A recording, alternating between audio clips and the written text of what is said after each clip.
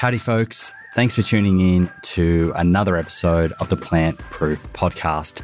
I'm Simon Hill, qualified physiotherapist and currently finishing my master's in nutrition, creator of plantproof.com and at plant_proof on Instagram. And I'm also the host of this show. You get to listen to me chat with inspiring guests so that together you and I can become more informed about the decisions we make in our lives and overall become more conscious humans. I was particularly excited for today's episode with Clint Paddison, founder of the Paddison program for rheumatoid arthritis.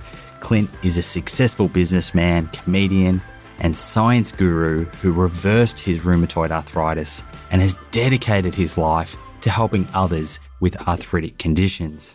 To paint the picture, friends, rheumatoid arthritis affects approximately 1% of the population, women more so than men, and is more prevalent in Western populations than developing countries, which is really interesting. And when Clint and I discuss some of the lifestyle factors that may contribute to the development of rheumatoid arthritis, this makes more sense.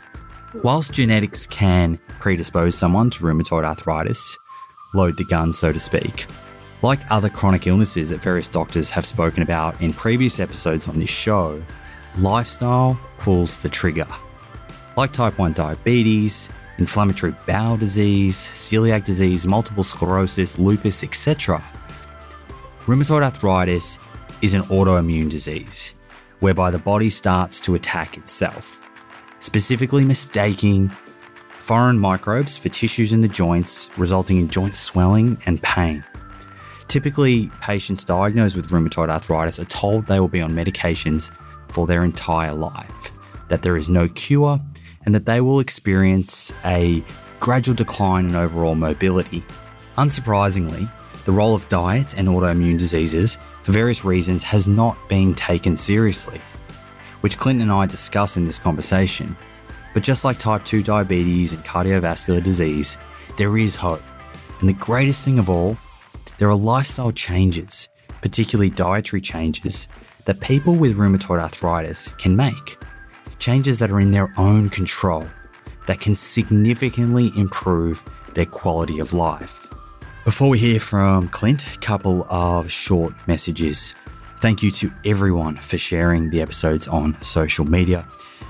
I really cannot believe how far and wide they are being spread. The number of listens per week is mind-blowing, and really a sign that there are so many people out there who do want to take control of their health and live more consciously. So thank you very much. It's something that I certainly do not take for granted. I have a few surprises in the coming months. I'll be traveling across the USA and recording around 15, maybe 20 episodes with some absolutely brilliant minds. And I cannot wait to connect with them, but more importantly, to be able to share the conversations that we have so you too can benefit from their words of wisdom and advice. This week, I heard the show was shortlisted for the popular vote in the Australian Podcast Awards. So thank you to everyone who out there who voted. It means a lot. This show by no means is about being number one. That's never been my goal. My goal is just to reach as many people as I can who are open to challenging their belief systems, just as I was when I embarked on this journey. Okay, let's do this. Time to hear from Clint Paddison. Team, I'll see you on the other side. All right, Clint Paddison, take two. Welcome to the Plant Proof Podcast. Oh, good on you, Simon. Looking forward to this. Mate, it's awesome to have you here to get to know you a bit better, learn more about your journey, what you're doing on a day-to-day basis with the Paddison program. Before we dive deep into things, do you want to give a top-line introduction to who you are and what you do get up to on a day-to-day basis now? Yeah, well, besides looking after the kids like crazy, because we've got 3 little ones and the eldest is 4, my wife and I have developed one of the most popular programs around the world for helping people with rheumatoid arthritis and other inflammatory arthritic conditions. And our driver behind this is that I was really, really suffering with that condition for many years. And then we went on a plant-based, very strict elimination process, was able to dramatically transform my health and found that this approach was very helpful to other people. So we've built it, and now it's a very successful and well-known program that people can follow all over the world. And we've had something like, well, one stat that I like to say is we've responded to over 55,000 emails to people with inflammatory arthritis over the last 7 years. That's huge. So our correspondence with the community at large is massive. That must feel pretty good.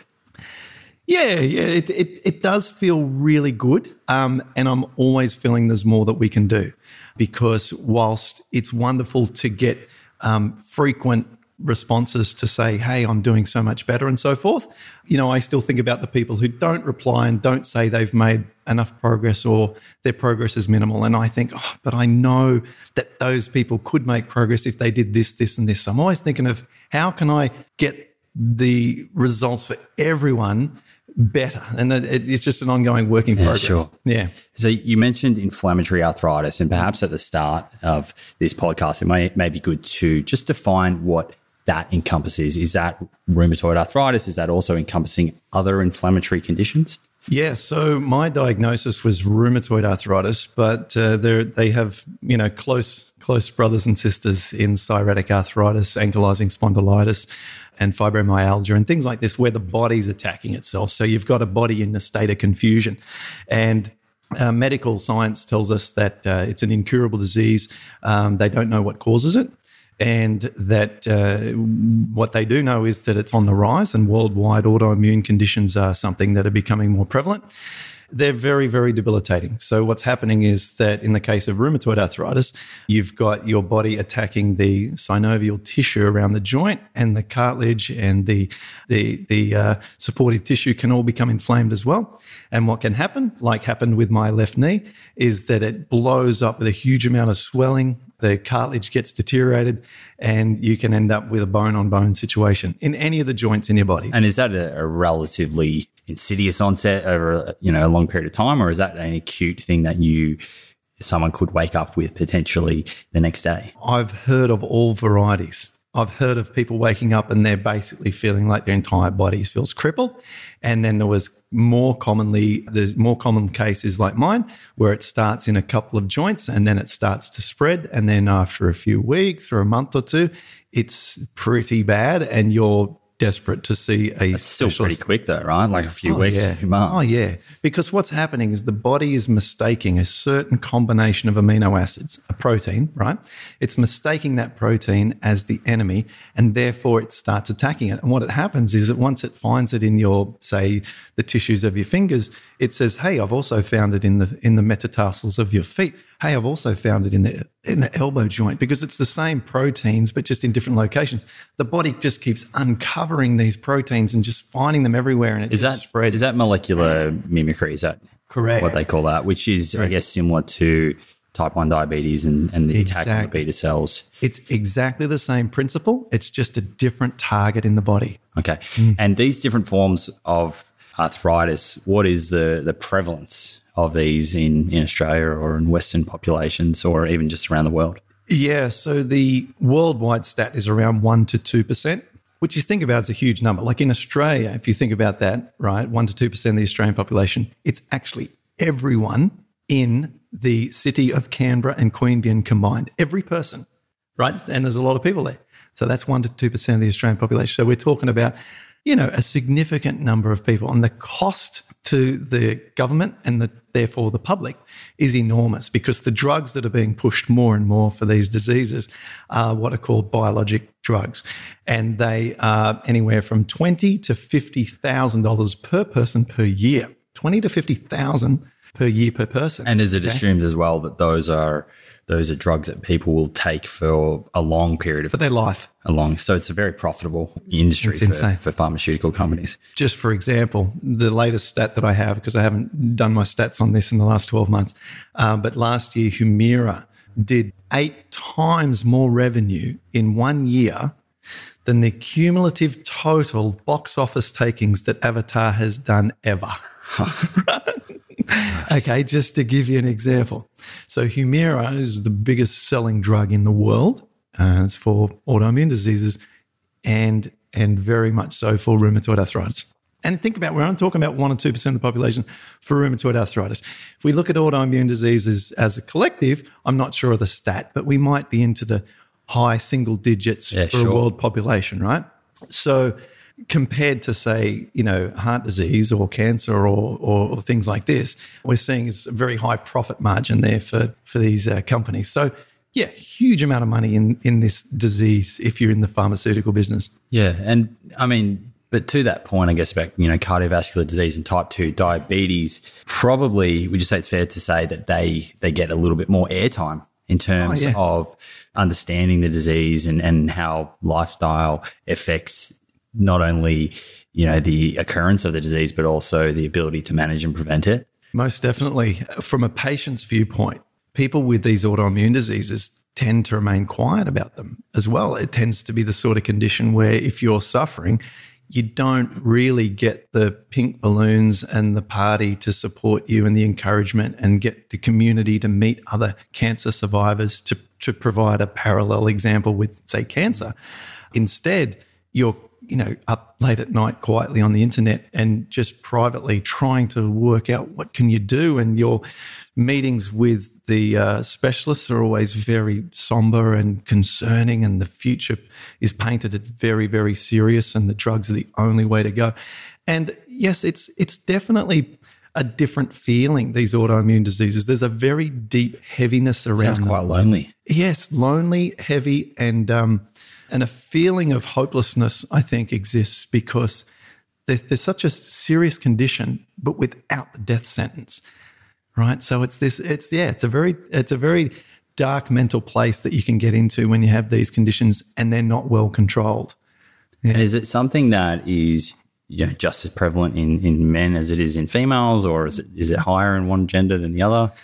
That's an interesting question because it's actually 2 to 1 in females. So there are, significantly more females affected by inflammatory arthritis. There's some theories around this as to why that is the case, and I have my theories that aren't scientifically based. But so the scientific ones are quite varied, and they're all just speculation, hypotheses, right? There's no one knows why, but one is that the bacterial imbalance that exists when you develop the autoimmune disease is closely linked to hormonal imbalances. And so we know that, that the hormonal cycles, particularly through a pregnancy cycle for females, is dramatic, right? It's precipitous drop in hormone levels after giving birth. And so there is a high frequency of onset of rheumatoid arthritis after childbirth. And so there's one link there that could be at play. There's another link around UTIs, which women get, a lot more than men. And there's a study published about the possible link between frequent UTIs and rheumatoid arthritis. And I think both of those are valid. Both of these speculations are valid. But there's also at play, I think, something to do more closely with the area that I am fascinated with, which is the gut, right? And from having a few girlfriends over the years, before meeting my wife, I noticed that some of them took non-steroidal anti-inflammatory drugs every month for painful cycles. So this would be several a day, every single month since they hit puberty. Now, these things are known to cause leaky gut and to set ourselves up for the molecular mimicry that you mentioned before. And so whilst the scale of the use of these is small month to month, potentially over a lifetime, because we're talking about common onset of disease mid-50s, right? So if you're doing that every month for decades, there's going to be some gut damage, no doubt. Yeah, for sure. And I know you have an acronym, right, which we'll probably touch on later to sort of help explain some of this stuff. Yeah. But let's sort of dive, I guess, now into your story. Were you born and raised in Australia? Yeah. I'm a total farmer upbringing. My parents are on the farm. They're still there now. Dad's the diehard. I will not give up and stop work. And where's the farm? out past Dubbo, right, in the middle of New South Wales. I've driven through there a few times. Wagga Wagga, Dubbo, just coming up between Melbourne and Sydney. Yeah. So when we're out near Dubbo, a little country town near us is called Peak Hill, and I went to school in Peak Hill from kindergarten right through year 12.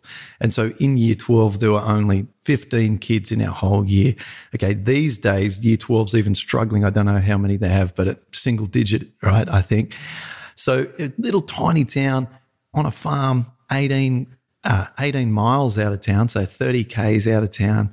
And very, very rural upbringing. So I learned how to drive a car before I could, ride a bike. I'd sit on Dad's lap and drive the car, that whole thing, yeah? And the philosophy in the house was eat the meat. We got to get the meat into the boy. You've got to make him big and strong. It'll put air on your chest. Meat is protein. Yeah, that whole thing.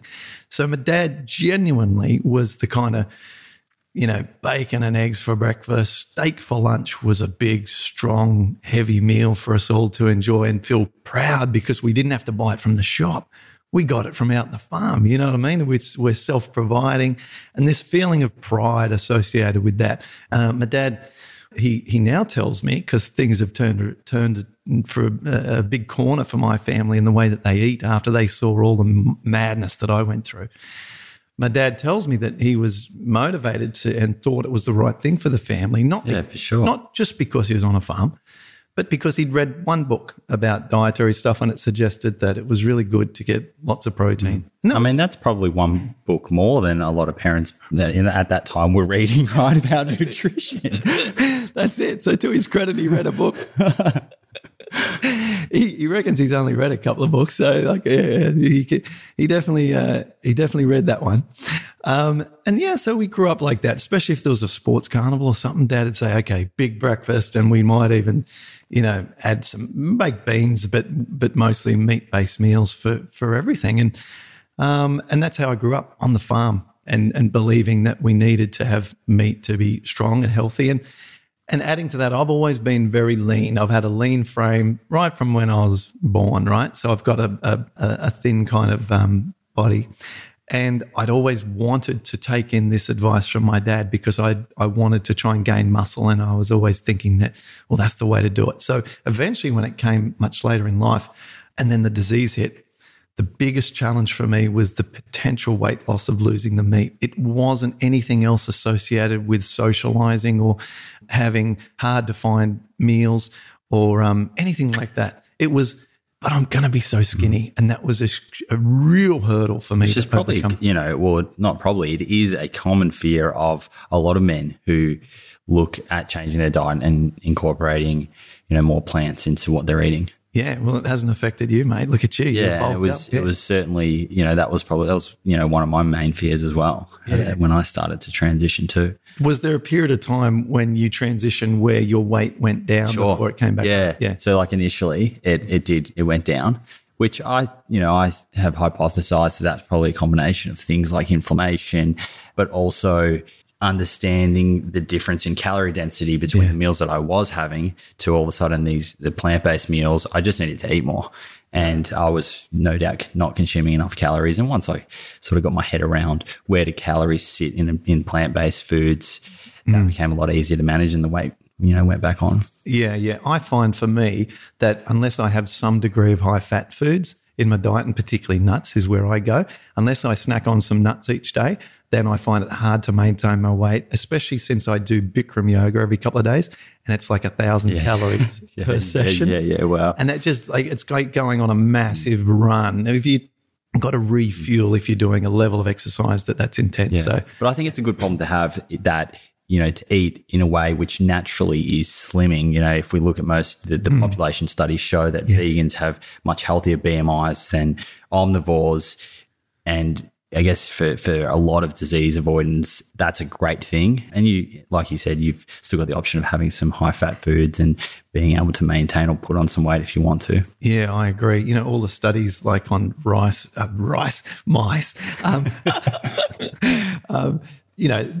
because you can't run this study on humans, of course, but less than adequate, as you said, daily intake of calories always results in longer lifetime for the rodent. So, look, It is. It's. I like the way you're looking at it. Like, it's good to have a way of eating that keeps you slim, and then if you want to put effort in to build yourself up, then the results can be there.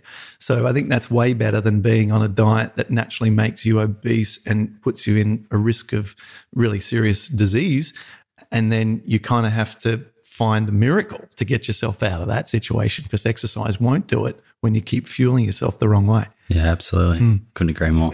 So as a kid, you had this sort of naturally, slim build. You were eating a lot of animal products. What was your health like? Were you a healthy kid going into your teenage years and early 20s? I think so. Yeah, I think that our young bodies are very robust. And my personal views on this is that the human body can withstand so much that we throw at it. It's incredible what the body can withstand. This is why people say, yeah, but like my auntie, she lived to 95 and she smoked every day and ate meat for breakfast every day. Yes, she achieved that because the human body is extraordinary. Statistically, if everyone lived like your grandmother or aunt, would they have the same outcome? Absolutely not. But she's a statistical outlier, and it gives the example of what the human body can do. So just eating the way that I ate, which wasn't appalling, by the way. We still had vegetables and we still, ate. I didn't have a lot of junk food and stuff. So it wasn't appalling. But, I thought myself to be very healthy, and it all went downhill. And the biggest mistake I made in my life was that I had a lot of acne on my face. It was across here and it was across my forehead, and I was really upset by it because especially as a young teenage boy who was, wanting to try and attract a girlfriend or at least seem attractive, I think through those formative years of 15, 16, 17, we're really susceptible if we've got something that really looks unattractive. And I tried the creams and things, and nothing would work for me. And then my dad, after watching me struggle with this for at least a year, if not two, then told me this. He said, when I was young and I had acne like this as well, I went on antibiotics for several years and it helped me get rid of it. And I said, well, I want to do that, right? He said, yeah, it works for me. Now, I went to the doctor. They were more than happy to give me a prescription of antibiotics, and it cleared it up. It cleared up in like 3 weeks. It was all gone, completely gone. Do you remember what kind of antibiotics that was? Yeah, that was doxycycline. Yeah, doxycycline, low dose. Now, man, all right, so I took that. What age were you then? I think I was 16. Okay. Took that for 5 consecutive years. Wow. 5 years. It's a long time, right? It's terribly long time, right? Was there any side effects at that time in terms of how that drug was making you feel? None that I was aware of. I was told to keep out of the sun, which was the only warning I got. Not only take this for a month or two because it's going to ruin your digestive system and one day you'll have some disastrous disease. No warnings like that. Just keep out of the sun because it makes you more photosensitive, right?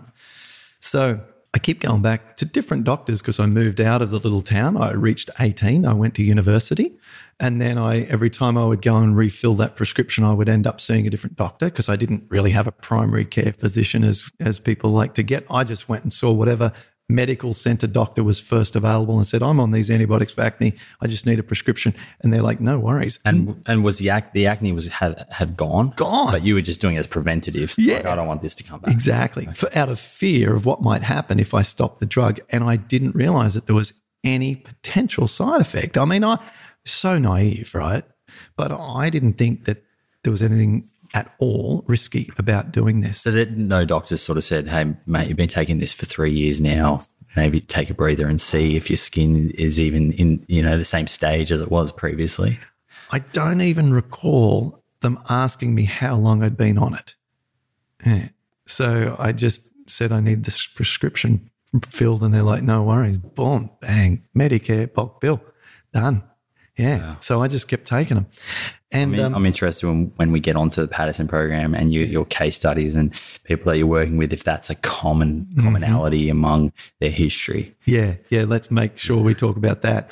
So what happened is I noticed that when I would, throughout those years, particularly, I remember this mostly at university, I don't remember so much how my body reacted to foods and stuff when I was at home, when I was a teenager, but I remember it more at university where I was challenging my body more because it was late nights, partying, drinking lots of alcohol, and just basically testing the system, basically being in the loop socially. So every beer I would drink, my nose would become congested. Wow. This was the first sort of link I noticed towards any kind of reaction with things that I was doing.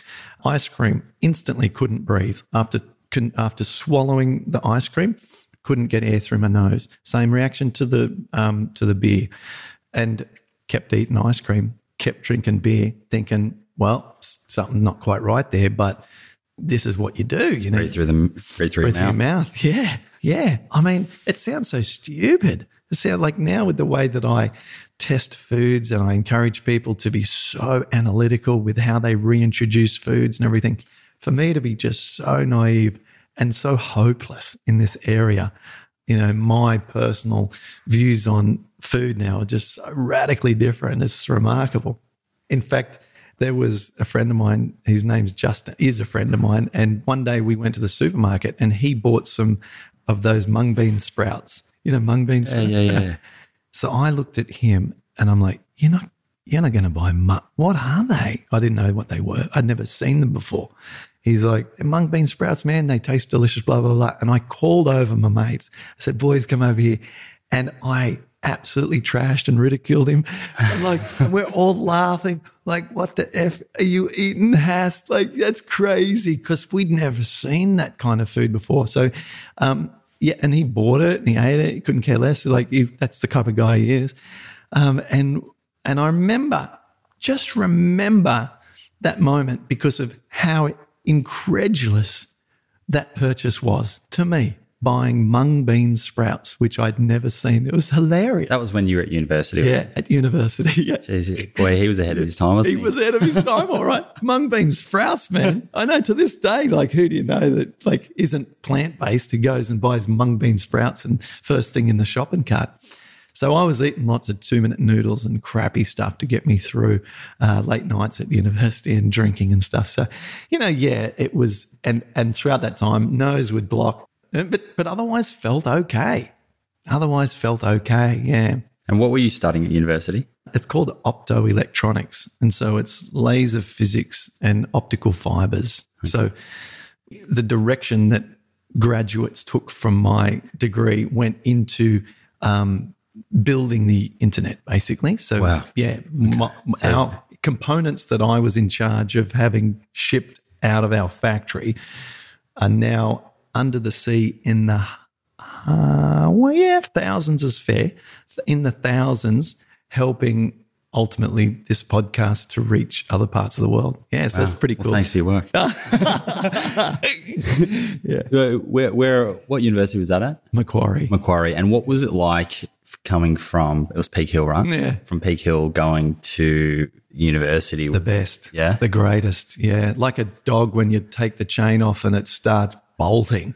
Finally now there's some madness and excitement, because whilst I had a really pleasant and I enjoyed my upbringing, this was now suddenly, welcome to madness and fun. And I met friends immediately that I've connected with. One of them was Hass, who I mentioned before, Frank and Justin, all these other guys that I met straight away. And it felt like I was part of this wonderful friendship, wonderful community immediately. And yeah, those guys that I spring to mind that I think that I met the very first day are now really close friends. Yeah, and so we had such a close bond and friendship throughout those years. Definitely some of the most amazing years of my life. Yeah. Did you go to uni? Yeah, I did. Yeah, where'd you go? I went to uni down at La Trobe University in Melbourne. I did physiotherapy, yeah. Oh, right. Yeah, I know La Trobe. Yeah. Yeah, my mate and I, Joel, we went and actually have done comedy at La Trobe University. Yeah, we haven't spoken about your no, we haven't got to that yet. Yeah. That'll come out. That'll come out in the podcast. Yeah. Actually, I was at the Doctors for Nutrition conference. Yep. And you were MC, and you told a story about an award. Was it an award that you won? In Peak Hill? In Peak Hill? Yeah. Maybe you should share that. Oh, well, you talk about getting some big achievements in life. So my little country town actually wrote an article about me in the Peak Hill Times newspaper, and it only comes out every 2 weeks because it's there's only 900 people in Peak Hill, and they wrote an article about me, and it said Clint Paddison is one of the most successful people to ever come out of Peak Hill. And I thought maybe because I've paid off my car and I've never been to jail. So they've erected a statue of me just on the outskirts of town. It's just a pole with my name on it in graffiti. So, that's a little bit of background there. And they've asked me to come out there in a couple of months to do a comedy night and put on a show there, which will be fun because we're going to raise money for the local cop so he can buy a taser, because he said some Saturday nights out here I just want to bloody zap myself. So now he'll be able to, which is cool. So, that's a little bit of stories around the little country town. There we go. Ladies and gentlemen, Peak Hill, if you're visiting Australia, make sure you check it out. And Clint's statue. Okay, so from university to being diagnosed with rheumatoid arthritis, how did things play out? What was your journey like during that period? And talk us through the diagnosis and the onset of symptoms. Yeah, so let me throw in some stuff in case there's people listening to this have heard my story before, and just I think we like having a bit of a laugh and flavouring this up a bit more. So I'd bought a speed. So first of all, our company got absolutely shut down. So in the year 2000, the tech boom, so we're talking the NASDAQ stock market in the US, which handles the technology stocks. Our stock price prior to the collapse was $135 a share. We'd all been given stock options in the company that were yet to be vested at $5 a share. Wow. Okay.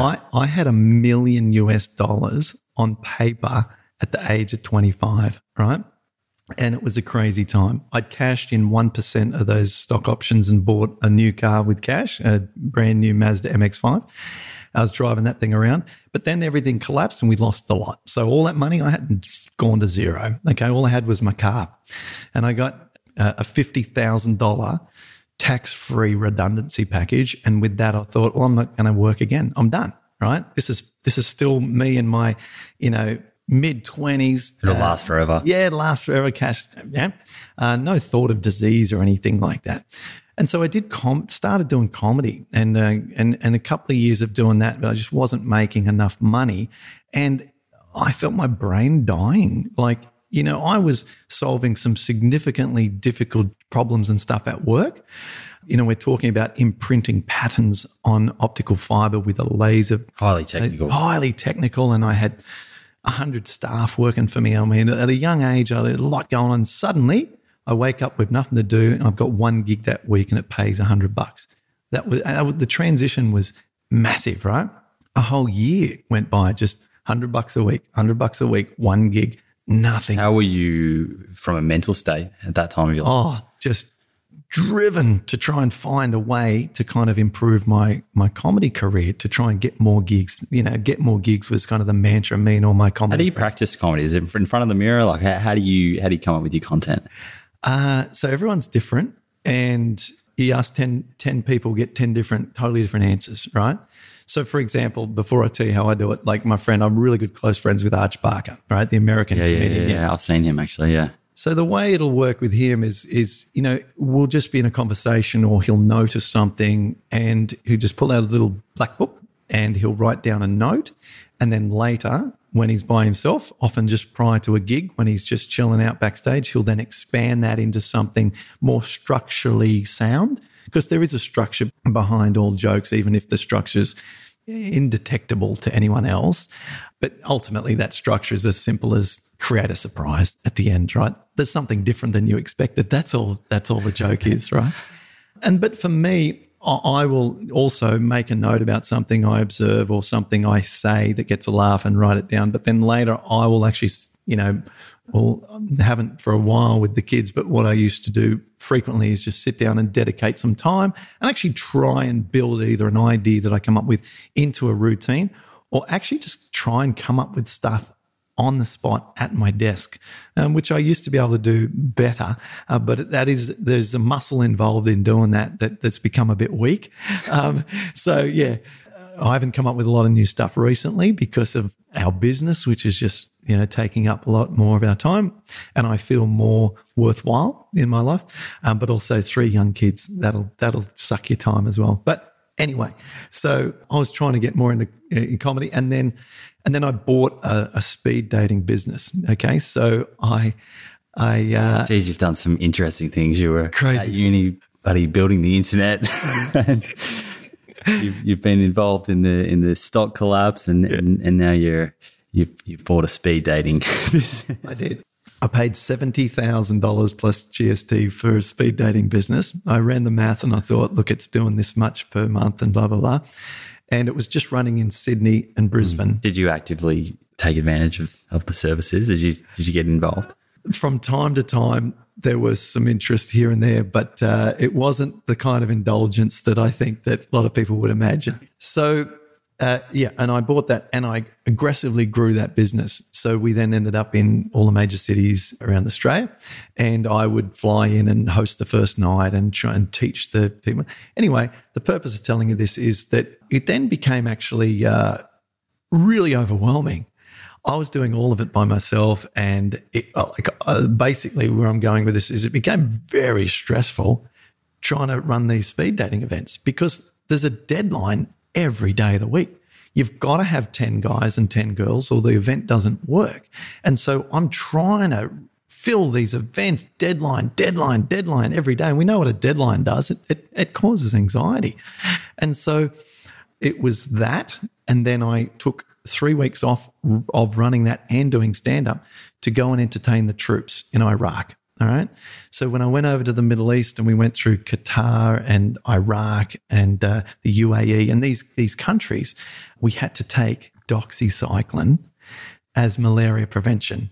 And we also had to take injections of meningococcal and all these different immunizations before we went as part of the military, right?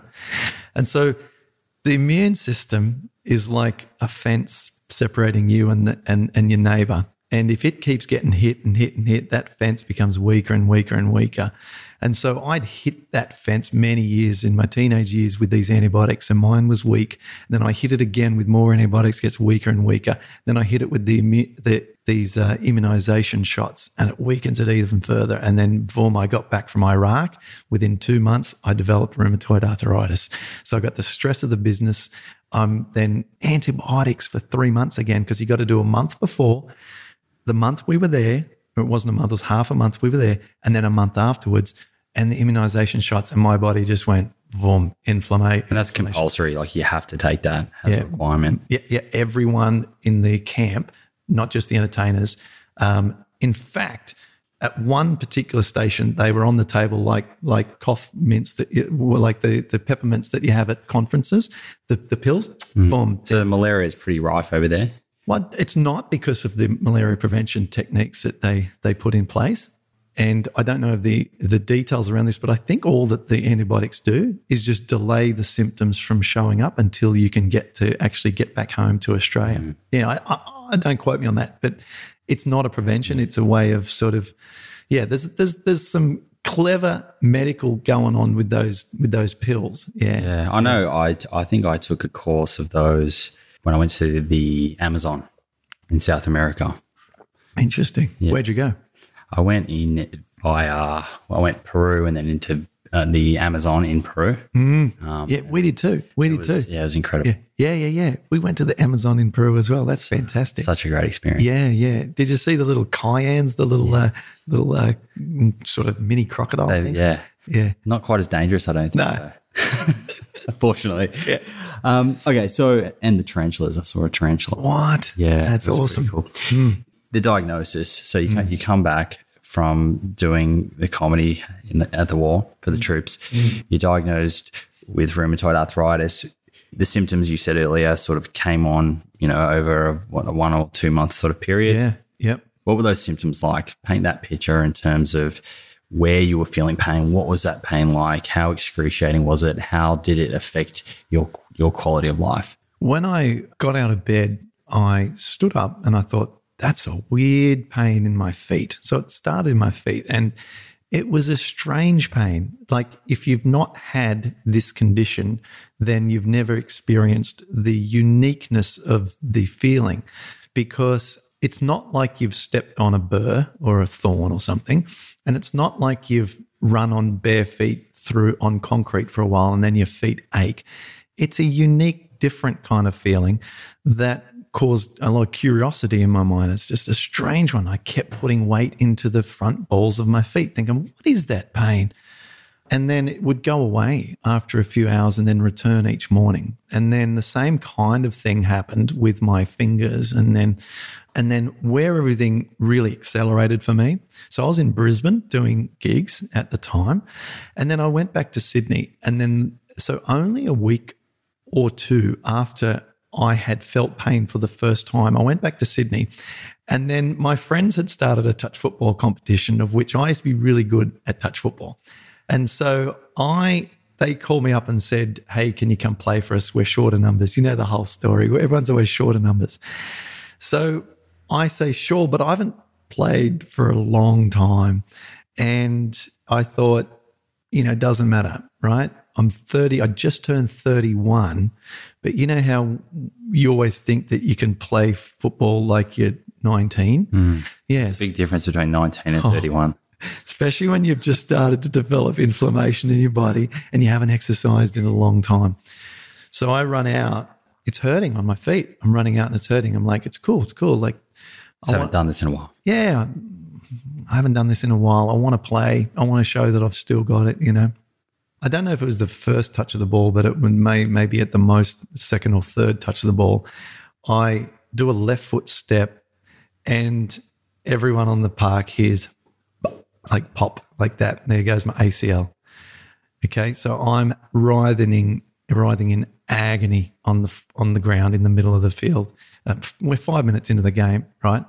And a friend has to drive me to the emergency room, and I'm in the emergency room waiting for a couple of hours, and then eventually get sent home with a bunch of painkillers and told that when the inflammation all calms down, we have to have an MRI and all this sort of stuff.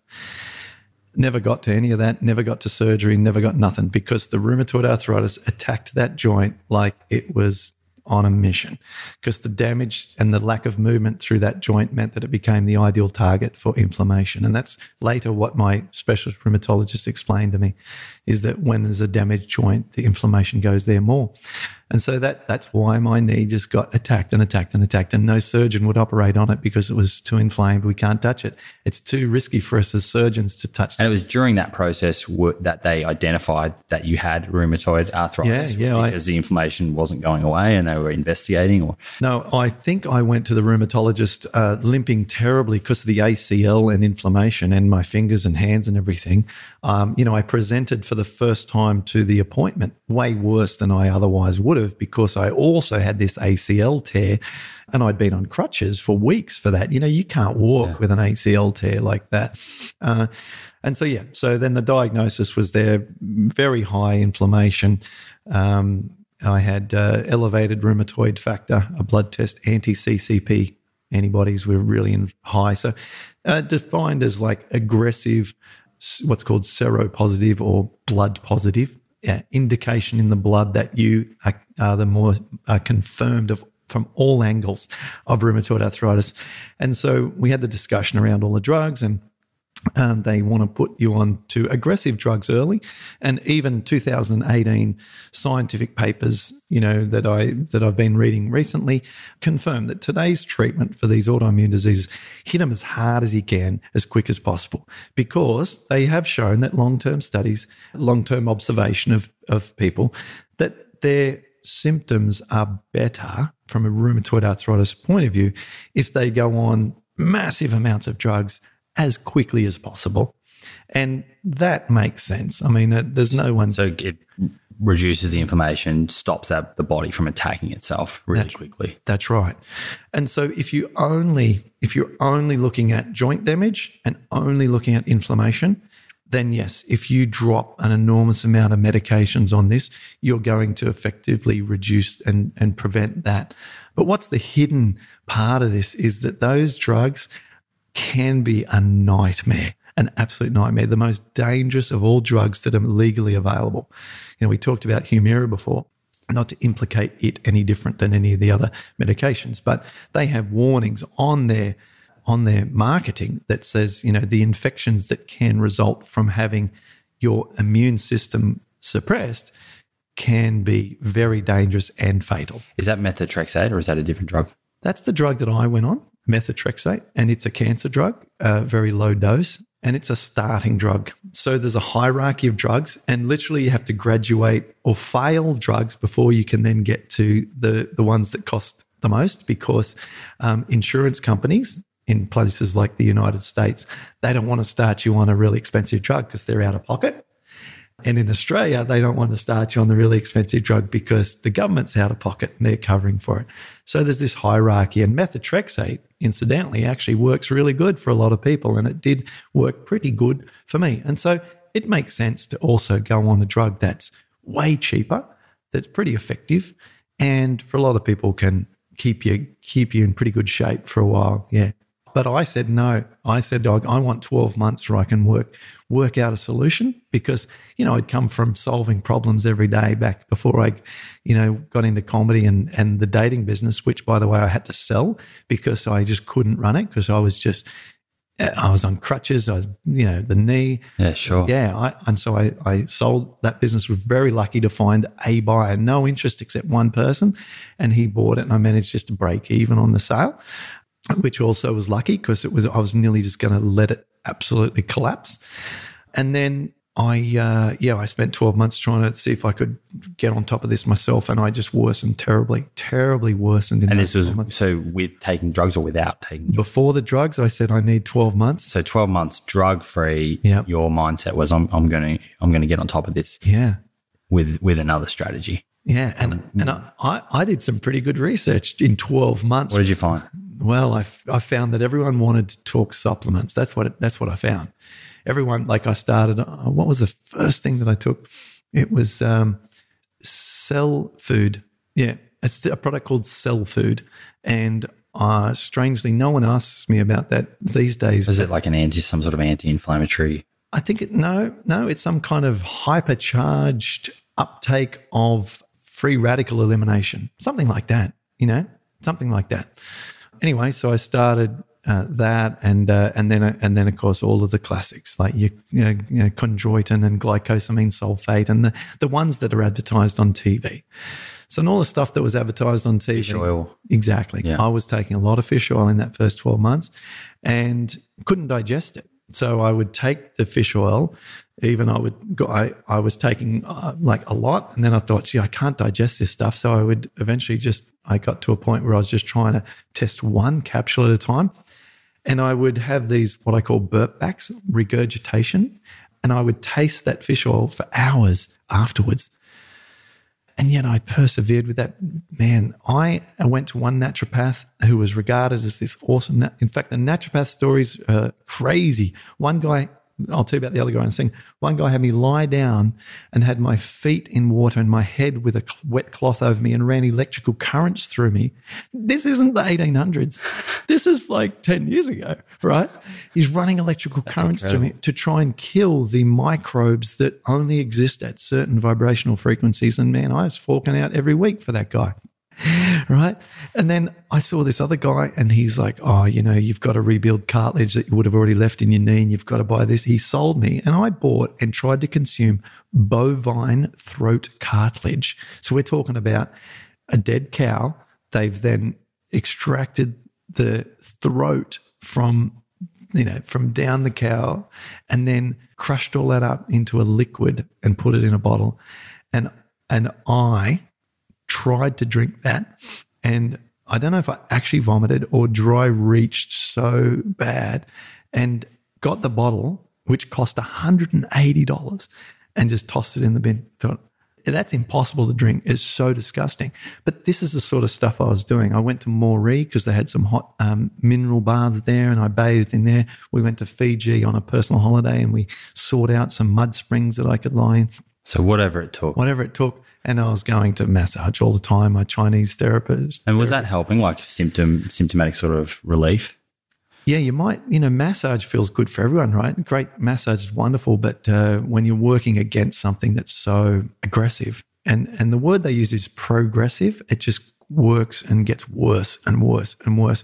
And so everyone's trying their best and doing good work. And whilst some of these supplements and techniques weren't really working, everyone's trying their best. And I was believing, I woke up every morning thinking that I was going to wake up feeling better. Like I was convinced. We talk about, there's a lot of mind over matter kind of belief systems that I've always had, right? And I couldn't believe that I wasn't getting better. It was just perplexing how it wasn't working. I thought, I'm doing everything that everyone's telling me what to do, except my wife, who was telling me you need to give up the dairy and the meat and stuff like that.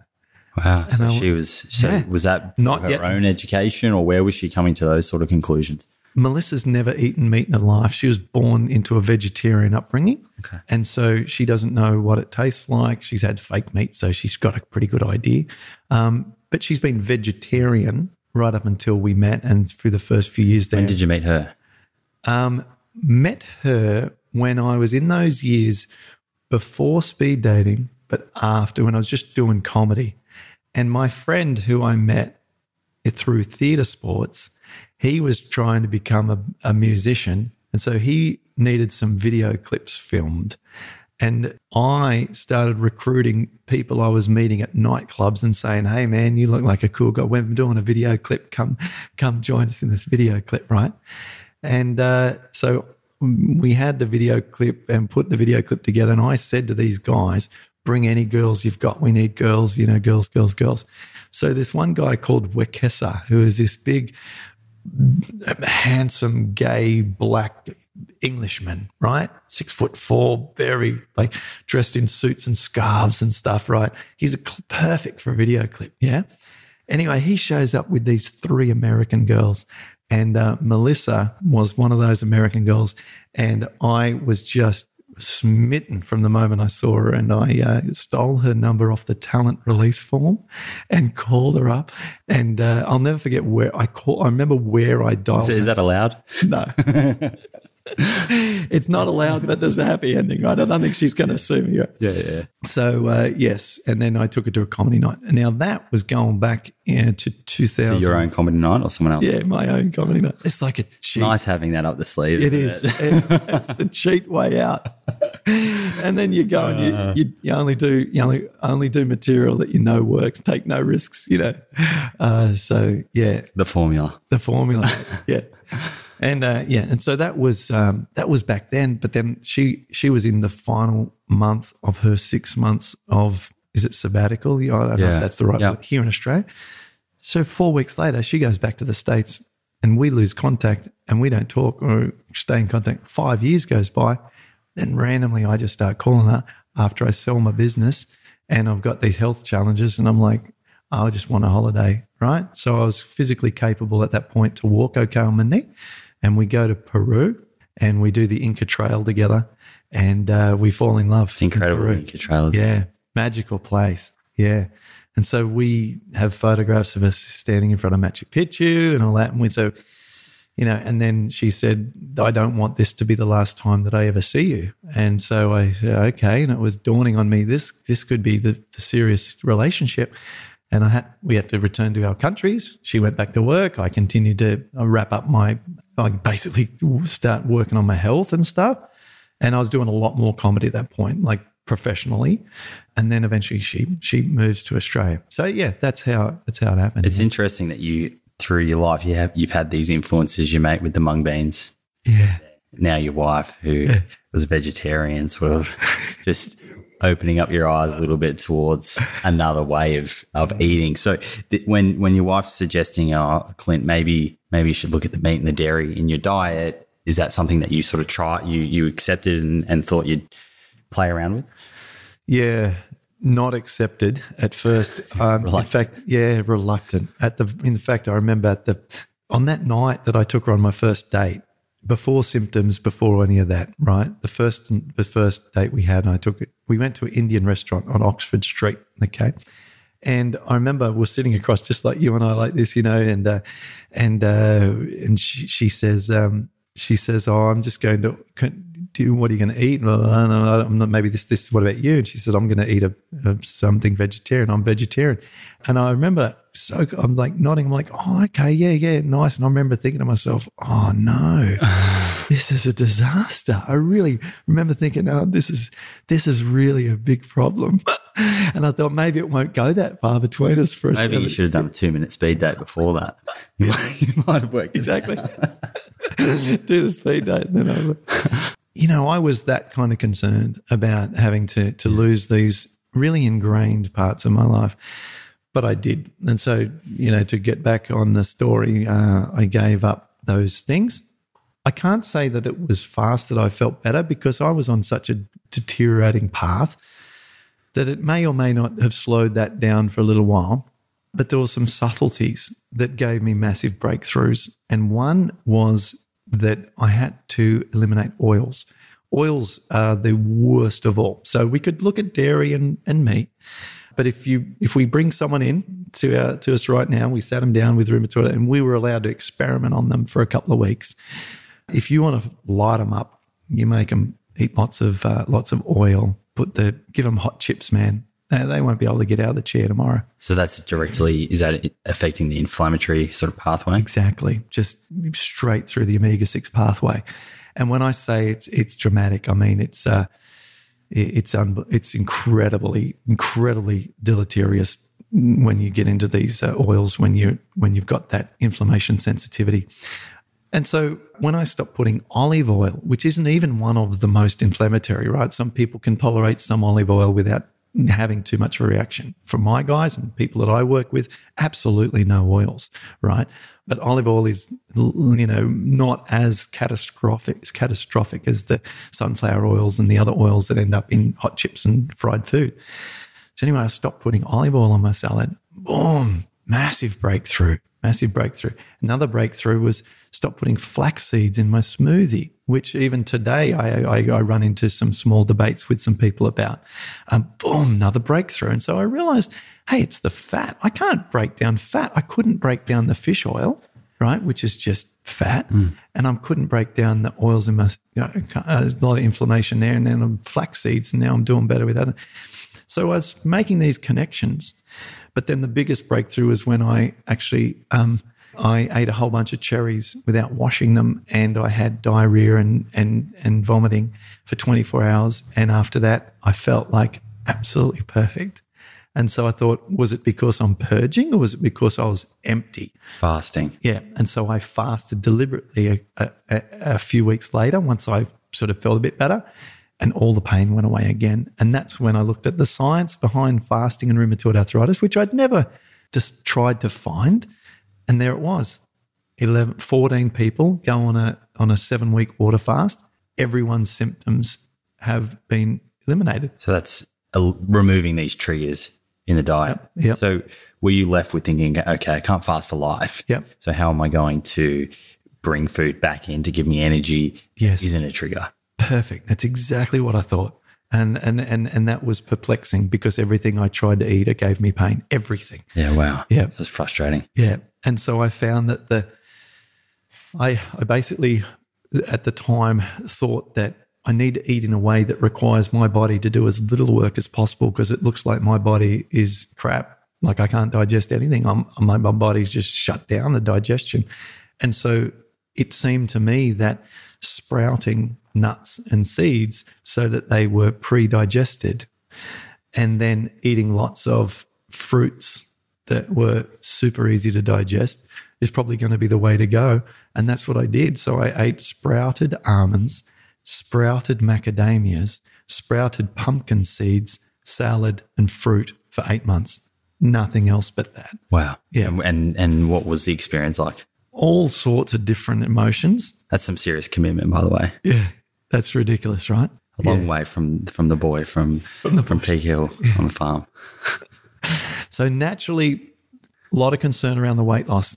When we're talking weight loss, I mean, mine was shocking. So I thought I was skinny before, and this took me right down to 63 kilos. I'm 6'2", right?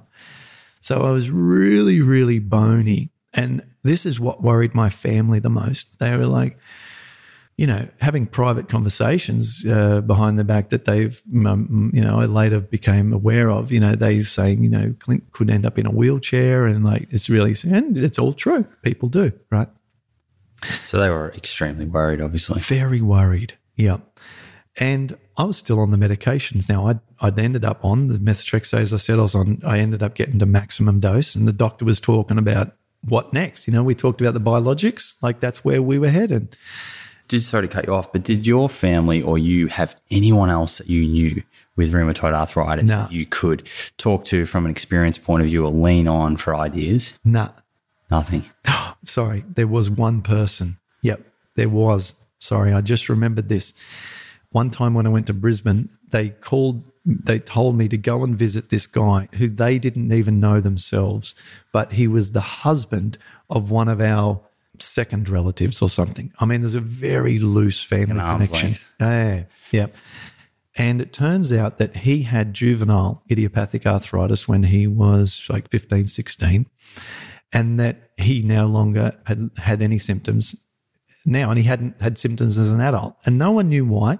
And they said, you should go and see this guy. You know what it's like when you're a little bit reluctant. It's someone you don't know. You're coming to them with a serious problem. You just sort of don't want the whole, the social context of it all is uncomfortable. I didn't know these people, and they lived not even in the town of Brisbane. I had to travel to get out to see them and stuff. Anyway, I was in Brisbane for work, and I thought, God, Mum and Dad keep going on about this. So I'll go see him. I went and see him, and in a nutshell, what he explained was, he got these symptoms. They told him he would be in a wheelchair because he was, when I saw him, about 50. So when we rewind where these treatments were, 35 years ago, the treatments were nowhere near as advanced and as successful as what they are today. Yeah, sure, they're risky today, but they get much better results. Anyway, he said he was told he'd be in a wheelchair because all they had at the time was drugs like steroids, right? You'd go on steroids until basically your osteoporosis is shocking, put you in a wheelchair, and that was it. And then instead of that, he just went to the beach and started swimming and became a surf lifesaver against his physical abilities. He became a surf lifesaver, and he surf lifesaved every day and trained with everyone else. And after a few years of being a surf lifesaver, as he got into his early 20s, it all went away. Wow. It's amazing, right? So there's something in... So did that give you some hope? It did. It definitely did. And he was the only person that I knew that had a story of positivity. And there was only a couple of books on the internet, on Amazon, that people had shared their story about recoveries. One had reactive arthritis, and then one had rheumatoid arthritis, and I followed her approach, and it just got worse. What's the difference between those two, reactive and... So reactive is what Daniel Johns, who's the lead singer of Silverchair, had. And it's believed that it's reactive because of some kind of trigger. And if you can eliminate that trigger, then you might be able to eliminate the condition. So has he eliminated that? I don't know. Okay. I don't know. I remember that it was very severe for him, and I don't know what his situation is. Yeah. And so, but whilst there were different views on how to go about, the treatment in these books, both had diet in common. So I'm like, well, I've had this experience with the fasting experience, and now I'm doing this raw food diet. And the raw food diet, after 8 months, I've been on the chimpanzee diet, right? That's what they eat, fruits and nuts and seeds. I had not reduced my medication, but I had reduced my inflammation a lot. Oh, so you'd already started the medication.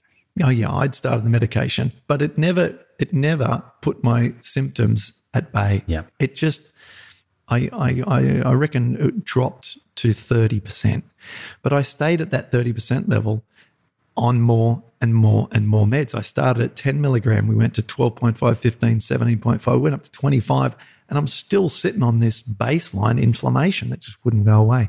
But then 8 months of raw food, all that inflammation had gone away on that level of medication. And then what I did is I read a book called The Enzyme Factor by Hiromi Shinya, who's a gastroenterologist, was the guy who invented a way of removing polyps without using surgery. Okay, so he's very, very famous and highly regarded gastroenterologist, and he eats a plant-based diet. And he says that he eats the same meal every day. It's just buckwheat and quinoa and millet and some brown rice. Like, that's all he eats all the time. Oh, and fruits, right? He eats fruits.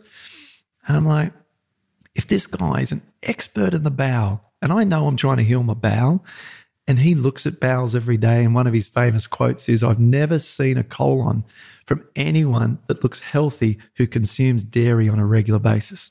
He's never seen one. If you're eating dairy, your colon, guaranteed, it doesn't look healthy, right? And I'm like, this guy's my man, right? So what I did is I just started eating like shinya, buckwheat, quinoa, and brown. I didn't eat the brown rice, buckwheat, quinoa, millet, amaranth. Hated millet, had to set that aside. So just brought it back to buckwheat, quinoa, amaranth, and it wasn't causing any inflammation to come back. And so then hallelujah, now I'm eating some cooked food. I started to put a couple of kilos back on. Then I was able to eat some rice, some sweet potatoes, and I started to have cooked food back in my diet, and life started to look good because I was now running low inflammation. My blood tests were good, and I was getting off this really, really hard raw food diet and looking a bit better. So people around you were feeling better as well, a bit more encouraged. Yeah. What about your doctors? Were they looking at your results and sort of going, wow, this is, different to, I guess, the typical prognosis and what they had thought your pathway was going to be? Yeah, my doctor just found me fascinating. He was very, very high-profile rheumatologist, head of department at one of the major hospitals here, high accolades, very, very senior medical indoctrinated man, professional, right? He said he's never seen anyone do what I do. No one even touched upon the directions that I went down. And he just was amazed by things like my cholesterol levels. And what was funny to me was that he used to look at my cholesterol with as much interest as my inflammation. I couldn't give a toss about my cholesterol, right? I'm trying to get inflammation down, but he's like, how do you do that with your cholesterol? He's like, if you could bottle what you're doing with your cholesterol, it would be unbelievably transformative to the world. And I'm like, oh, that's cool. Hey, look at my CRP and my ESR. They're down to normal. And he's like, oh, yeah, that's good as well. But he just thought the cholesterol thing was a fascinating thing. So C-reactive protein is one of the major markers. It's the marker to determine whether or not you should be going on more drugs it's pretty simple when you're treating these conditions. It's pretty simple. You basically have a whole bunch of medications, of which there's a hierarchy, and then you've got a person in front of you and you can monitor them in two ways. Look at their joints and see if they're blown and inflamed, and look at their blood markers. If their blood markers are high and they look inflamed because you touch and feel their joints, you better give them more drugs. Yeah. And if their symptoms look pretty low and their joints are cool and the joints move and they're not red and inflamed, and their blood levels look fine, then the drugs they're on at the moment are just fine. And that's pretty much the approach, obviously, with a massive number of complications when someone's pregnant, they're trying to fall pregnant, they can't tolerate a certain class of drug, and that's where it gets complicated. But the general approach is increase or keep the same. No one's talking lowering. No one's really talking, let's get off the drug. But I wanted to get off that methotrexate. And I said, look, if we can get a couple of months in a row of normal inflammation levels and normal blood, can we start to get off the medication? The doctor said, yes. He's like, yeah, okay, let's do it. And I had some ups and downs. It was hard for me to get consistent low blood tests over 3-4 months. But I was able to, we went from 25, 20, 17.5, 15.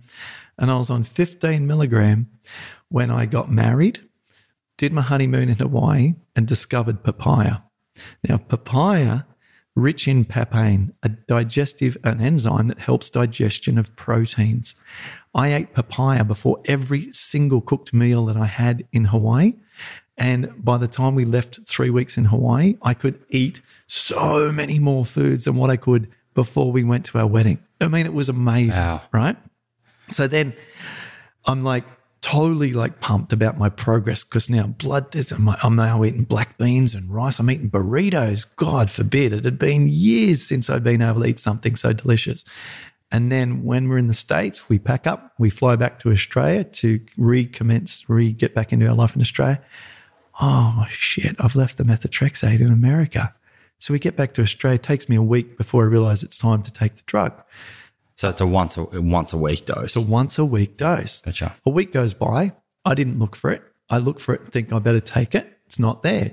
We might be in the States. We contact my mother-in-law. She looks for it, gets back to us the next day, says, oh, yeah, it's here. What do you want to do with it? I'll send it to Australia. Takes her a day or two. She sends it to Australia. It takes 10 days to get to Australia. By that point, I'm nearly 2.5, 3 weeks and I haven't taken the drug. And I feel exactly the same. I'm like, well, I know it takes 3 or 4 weeks for it to leave. No, sorry.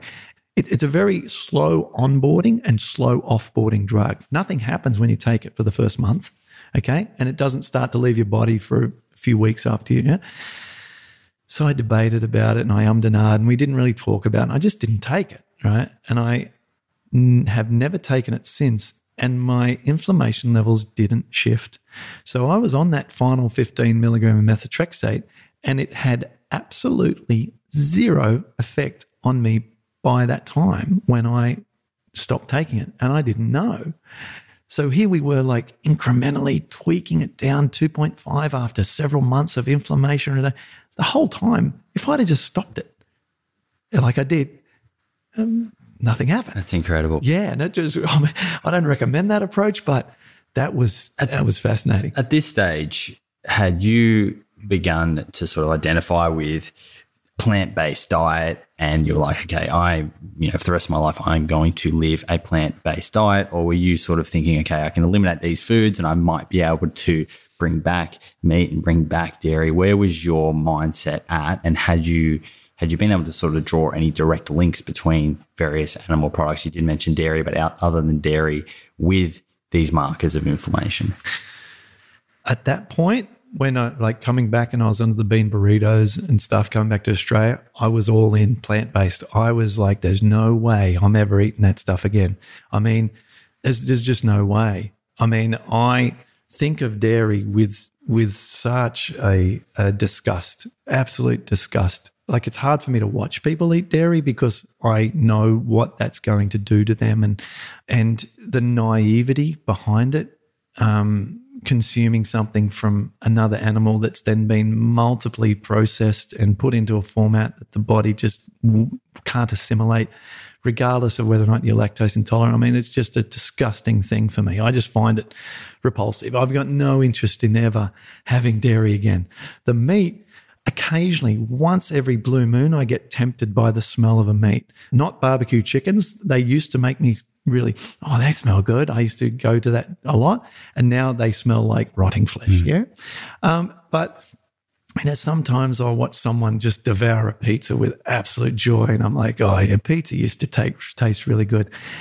But there is nothing sending me back in the other direction when you've been through hell and back, and you've basically sacrificed years of your life trying to get well at the expense of everything else. I was starting to get on TV with my stand-up and everything, but I just became, it was so hard for me to sit down and write a joke because I'd sit down, I'd try and write a joke, and all I could think was my hand's not working, my wrist doesn't, my elbow's uncomfortable, my knee's killing me.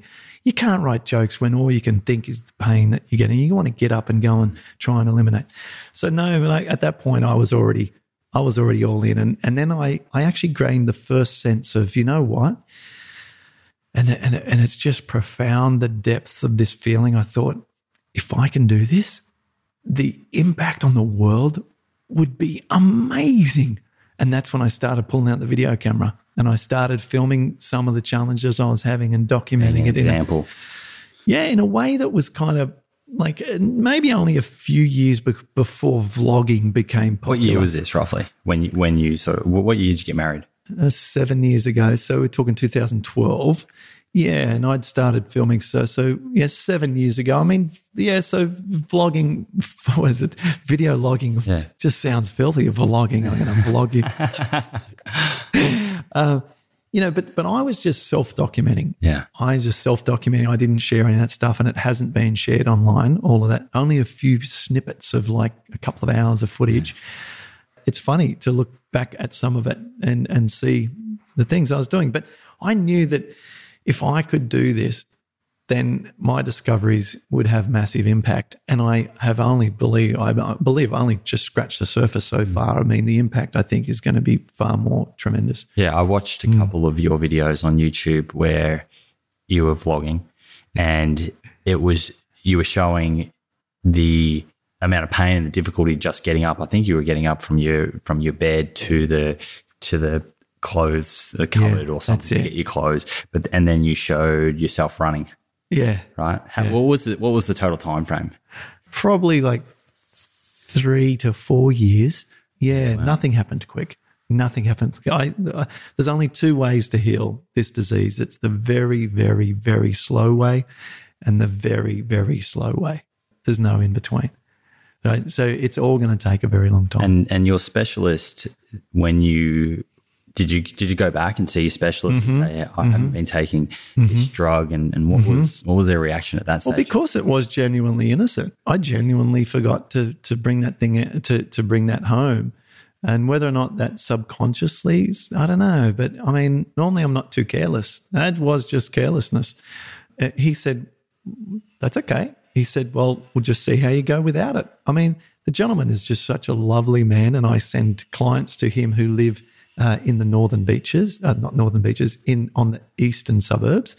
And he said, well, let's just see how you go. And sure enough. Had he seen that before? No. Like, is that considered, when it comes to rheumatoid arthritis, that's considered reversal? Impossible.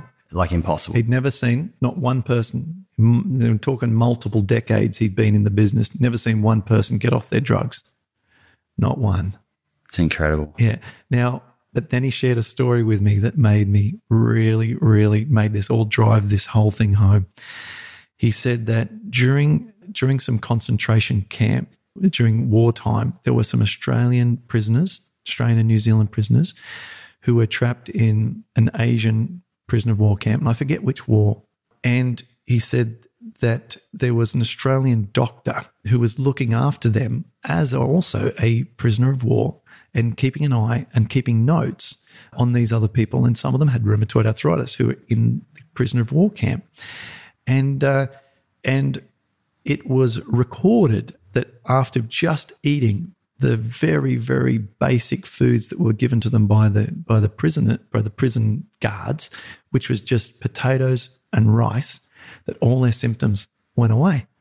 And he told me that story, and he said, this is a story that's known within the rheumatology community. And he said, I believe the notes that were taken by this doctor are somewhere held at like a what do you call it? Like a place to hold important records, a museum, in Canberra, Australian National Museum or something.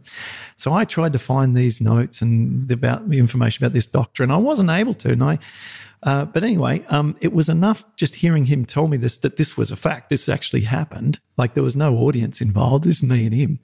And he's like, this happened, and this doctor. And I forget that doctor's name, but I've written it in my book, so I can refer to it later. It's in my program materials. So, and it's like, you know what?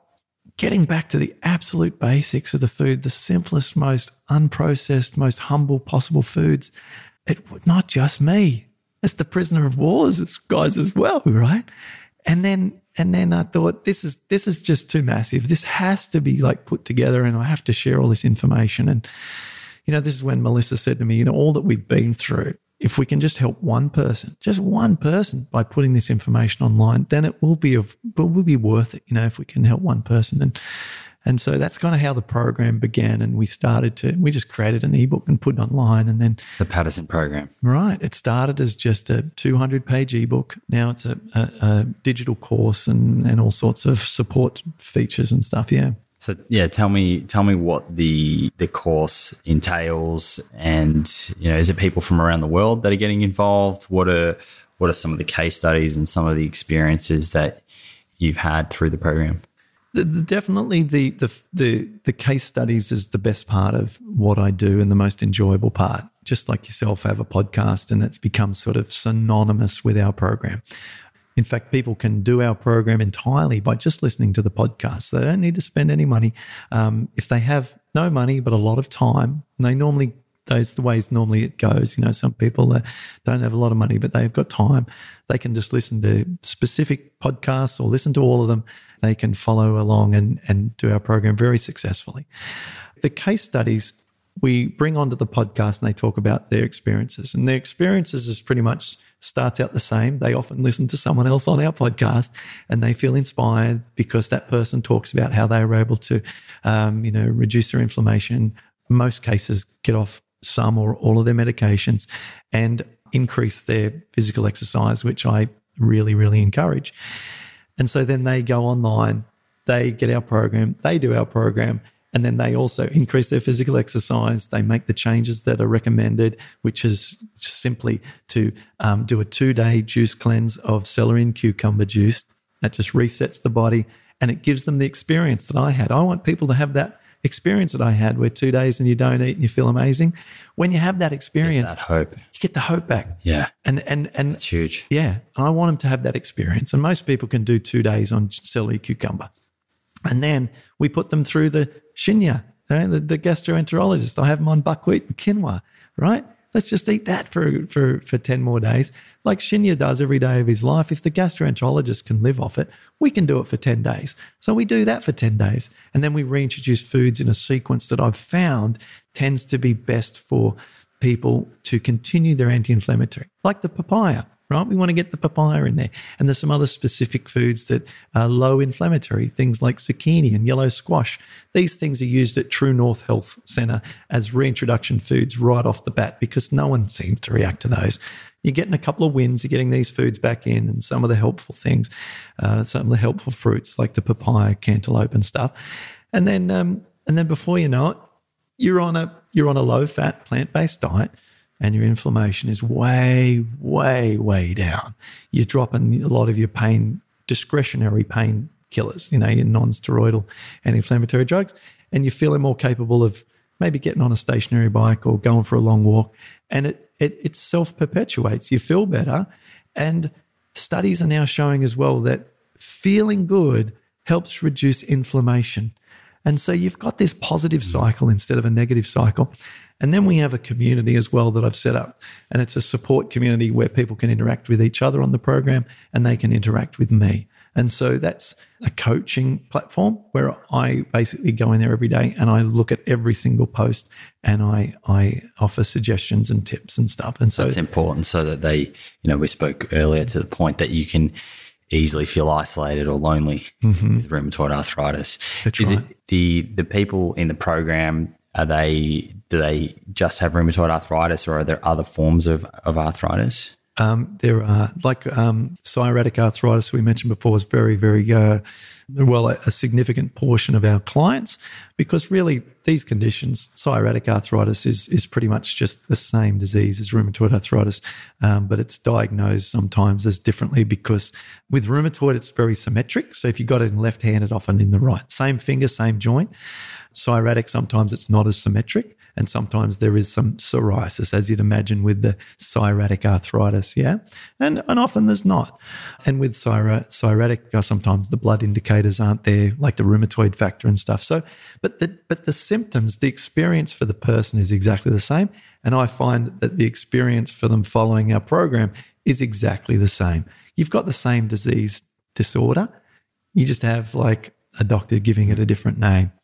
And so people with fibromyalgia and ankylosing spondylitis, these folks we've got case studies, fantastic, life-changing case studies in those categories as well. So would you say everyone experiences some improvement to a degree, that adopts and commits to this low-fat, whole food, plant-based diet, no oil? It's very, very rare for someone not to improve. I mean, it's almost unheard of, because it's not really like our program. It's using nature, isn't it? It's just basically going to the most basic format of the most whole foods that we can, and telling people to exercise more. And the subtleties of it, or the nuances that are hard to appreciate until you get into it, are the food sensitivity side of things. And that's where a lot of it's very, very interesting. The choice of buckwheat, quinoa, amaranth, that's profound. That's crucial because they're alkalizing, and an acidic body is synonymous with rheumatoid arthritis, which is the blame thing, if we have time to get in if you want to. Sure, definitely. Let's go into that next. Let's go into that next, yeah. So you've got to alkalize the body. And even foods that I recommend people graduate to and introduce, like rice, they're acidifying. Rice is acidifying for the body. And so we need to avoid all acidifying foods for a long period. And that's why every food in the first 12 days is alkalizing. And then the foods that are reintroduced first are also alkalizing. So we're just delaying this acidosis as much as we can. So it's very hard not to get improvements. But of course, there are some people, and they come up from time to time. We might see one a month out of a large volume of people doing the program, one a month. And there's a checklist that I provide these people as to why this might be. And one of the most common things on the checklist that turns out to be the case is that they experience inflammation even in the absence of food. This is the test, right? The test is, did you experience pain relief during the 2-day cleanse? And if the answer is no, then you fall into a very small category, and the treatment process from there is different. Because if you can't reduce your inflammation by not eating, and then you go and eat, of course you're not going to improve, because your base level of inflammation is even when you're empty, okay? Why does that happen? Is because the proteins that you're reacting to aren't coming from the food. They're in the lining around the cell of bacteria. And it's the gut bacteria, your own gut bacteria leaking into your blood. You're reacting to the proteins in the bacteria. And this is well documented in the science. This is confirmed by published medical papers. So when our body has the molecular mimicry, it's reacting to food proteins and bacterial proteins. If you take all the food away from most people, then they calm right down to almost to zero, a lot to zero, like I did, to zero. But in some people, those bacterial proteins still remain a problem. And the only way forward for those folks in most cases is to take appropriate levels of medication to suppress the inflammation enough so that then they can eat the foods that will then change the gut bacteria in a way that then those pathogenic proteins aren't there anymore. So there is a way, but it's a different pathway. Exactly, yeah. And in terms of the general advice from specialists out there, with regards to diet, what is the dietary advice that most patients that are diagnosed with any of these inflammatory conditions are given?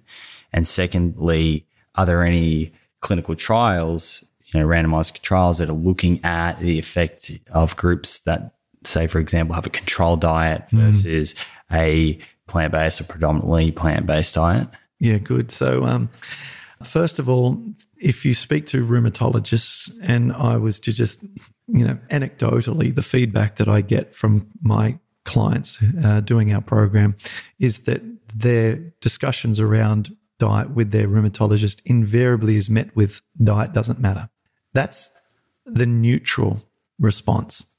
Some are met with aggression around it and say, if you're going to do these dietary things and not take my medications, then you can find another doctor. There are some occasionally that are met with aggression against diet and say, forget it. Why do you think they're met with that aggression? Well, I think that if we flip it around and we're the rheumatologist and someone comes in and you take pride in your work and you take pride in the outcome of your patients and you attend the medical conferences year in, year out, and there's no presentations ever around diet. And the patients that you do see say they tried to eliminate fish, nothing happened. Another one comes in, he's on a paleo diet, got worse, or nothing happened. Another one comes in and says, I eliminated nightshade vegetables and I feel a lot better, but then they see them on the next visit and they're worse. You start to build your own belief system that none of the medical community believe that diet's worth talking about at my expensive conferences. And none of my patients come in with any significant consistency with improvements or even between them about what's the right way, it doesn't matter. It doesn't matter. And like, you can understand that's, product of their environment and what they're seeing. Yeah. They're exposed to. And the reason is no one's coming in doing no oils, no meat, no dairy and exercising every day. They are now because we've had thousands of people do our program now around the world. A rheumatologist seeing your program? They are. Now I'm seeing blood tests where it says person is on methotrexate and the Paddison program. That's incredible. It's cool, man. Yeah. Yeah. It feels good. Yeah, it does. Yeah. We've got huge. Doctors recommending our program now. Rheumatologists being the ultimate sort of the pinnacle of the tree, the hierarchy, the tip of the iceberg. It takes a long time for it to kind of reach that top. So general practitioners, for example, are far more forthcoming with recommending our program than the specialists, right? But we're getting there. And what about controlled trials? Yeah, so the controlled trials. So Dr. Neil Barnard, who we both met at the conference in Melbourne, I was fortunate to just coincidentally sit next to him at dinner on the first night, and we got chatting about arthritis, and he's running trials at his clinic doing plant-based interventions with people with rheumatoid arthritis. And he actually, he and I talked about some potential mods to what he's up to, and he's thinking about specifically. We talked about the reintroduction of fruit and when that should be, and because my program eliminates fruit for the first 12 days, and his is just, or not just to say that it's not correct, but his includes fruit. So we were just talking about this is like a low fat plant-based diet, similar to what he'd used in his type 2 diabetes trials. I don't know. No. Yeah. But there's some subtle differences. Yeah, there's some subtle differences, and we were kind of, bouncing around about the possibility of whether it should be there or not for a period of time. Anyway, there was that. And then there's also in the UK, I'm aware of a large trial going on, and I acted as a informal consultant to this trial that's happening in the UK. And I don't know when that'll be published, but it's in process at the moment, and it's plant-based. But the issue with that, I'm concerned about this, is it's just not low fat enough. So, it's going to be one of these things that may or may not result in some conclusions made by the medical community that remain for a period of time. But in, my view, perhaps maybe not low enough in fat, but we shall see. We shall see. When you say low fat, is there, a rough, I'm assuming people are not counting the calories in the program, or they're eating intuitively, but roughly as a percentage of energy, what do you think the fat would be providing? I don't know. As a percentage of calories, but we've run the program through FoodWorks, which is a nutritional software. And Robin Shooter, who's the naturopath who we also had at the conference, she and I worked on the nutritional breakout of even the baseline period, those 12 days where you're just eating these simple foods. When we ran the numbers on my body weight and my age, as long as I ate the amount of food that I need to meet my calorie requirements, we were meeting all, including the essential fatty acids and protein, calcium, everything that we needed. Yeah. So that's another fabulous thing about these particular pseudo grains, the buckwheat, the quinoa, and the amaranth. I mean, what they offer in terms of nutrition is unbelievable. We don't need a lot of variety. It's all there. Okay, well, it will be fascinating to see the results of that trial nonetheless, and what Dr. Barnard's up to. The BLAME acronym that we just mentioned, take us through that, what the acronym stands for and the individual components are. Yeah, I come up with this because I had to try and think of a way of remembering how to talk about this in presentations. And so I thought, what would be a nice acronym that's easy for me to remember and other people to remember that kind of fits with the situation? And so BLAME actually came out quite nicely after I rearranged the letters and stuff. So BLAME actually has 2 A's in it. So BLAME stands for bacterial overgrowth. So B for bacterial overgrowth, leaky gut for L, and then A for acidosis, we've talked about a little bit already, and then A for acid in the stomach, okay?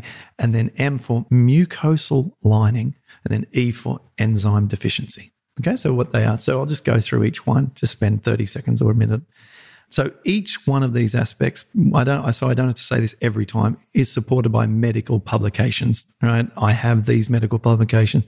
If people want to read these, they can go to our website, paddisonprogram.com/GUIDE guide. I believe it comes up with guide, or it's guide-4- I'll put it in the show notes with the direct link. But these are the contributing factors. These are the contributing factors, and everything I'm about to say, there is a medical published paper that I can reference so that... Perfect. Yeah. Okay. So I don't have to say that with each bullet point.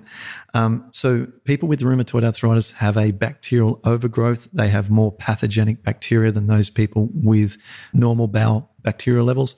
And the more bacterial overgrowth you have, the more symptoms you have.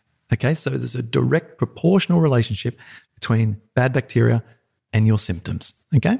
So that's bacteria. So we know that we've got a bacterial overgrowth, and we've got L for leaky gut. And what's happening is we talked about the particles from our food and those bacterial pathogens are getting into our bloodstream via our gut wall, which has become more leaky by even stress will bring on that, poor diet, antibiotics, other drugs like prednisone, other rheumatoid arthritis drugs, which is, this terrible situation where you're taking medications to eliminate the pain, but you're actually making the situation worse. So there's several drugs that do that in the treatment regime. So you got this leaky gut, which is really common, by the way. We all get temporary leaky gut when we're faced with sudden fear. The body dumps the energy from the digestive tract straight into the blood, so we've got lots of resources if we want to run, but then it settles back down again. But long-term stress will cause this to become more of a chronic situation long-term.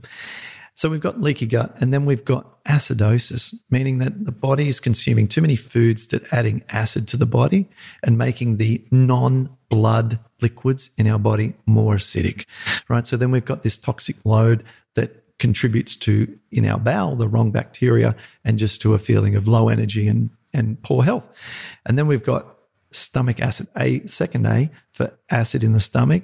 So folks with rheumatoid arthritis have low stomach acid. This contributes to poor protein digestion, meaning that more whole proteins are going through your body and ending up creating fermentation in the bowel, or even worse, passing through the gut wall and becoming a problem for the immune system, which then cross-reacts to your joints. Okay, so undigested proteins is a big issue. And that's why the papaya and the papain was assisting my health so much, because it was assisting with breaking down the proteins, which is why one of the very few supplements that I recommend people to take in parallel to our program is bromelain, which is the equivalent enzyme found in pineapple. Okay, so that's the two A's, and then M for mucosal lining. So the mucosal lining is where the bacteria in our bowel live. They sit on the epithelium in a whole strip of mucus.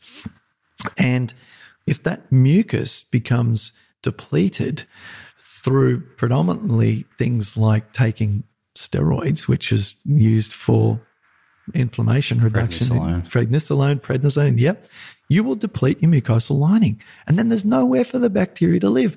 You can eat as much sauerkraut as you want. You can take probiotics all day, but you won't add to your flora whatsoever because you've got no mucosal lining. And this is common, and this is found in folks with rheumatoid.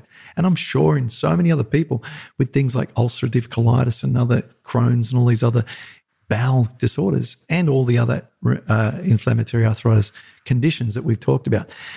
So the mucosal lining takes the longest to heal, in my view. We can restore the shift of bacteria.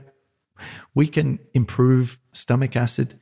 We can quickly change the acidosis, but trying to restore that mucus takes a long time, because I believe that the foods that we need to do that have to be graduated to slowly. Foods like oats, it takes a long time. The mucusy or the sliminess that oats can have is helpful for that, but you can't go eating oats on day one because that cereal grain is highly reactive, and so we just have to build up a tolerance to our foods and get to that later. That's why this whole thing takes so long. There's a sequence we must go through to restore, and then to add that almost a glossy coat to the bowel wall at the end, and then enzyme deficiency being the last, the E for the acronym. we're just all deficient of enzymes, and enzymes is probably like the starting point for me with my healing. And it's still one of my most favorite parts of this whole process, because if you've got enzymes, you can just break down stuff. It's just little scissors that just cut down your foods, fats to fatty acids, proteins to amino acids, and get down your carbohydrates down to simple sugars. And I just think that if we can just flood our body constantly with enzymes, it just helps to take care of all of the cooked foods that we eat and just keeps us vibrant. And unused enzymes get used for metabolic enzymes and away from the digestion. So enzymes, I keep coming back to this time and time again, but I like to go with eating lots of fruits between meals, and that just basically almost like a bride who has the rose petals laid out for where she's going to walk. The enzymes that we eat from the fruit can then be used and line the digestive tract for the cooked food that follows, and just helps to break it all down. And yeah, when we're sick and inflamed, we have a deficiency and an inability to break down our foods, and that's where the enzymes comes in. So that's my acronym. That's my blame. Fascinating. Now, this has just brought me to a question which we didn't really cover at the start, but we're talking, I guess, with that acronym in terms of the causes of these conditions.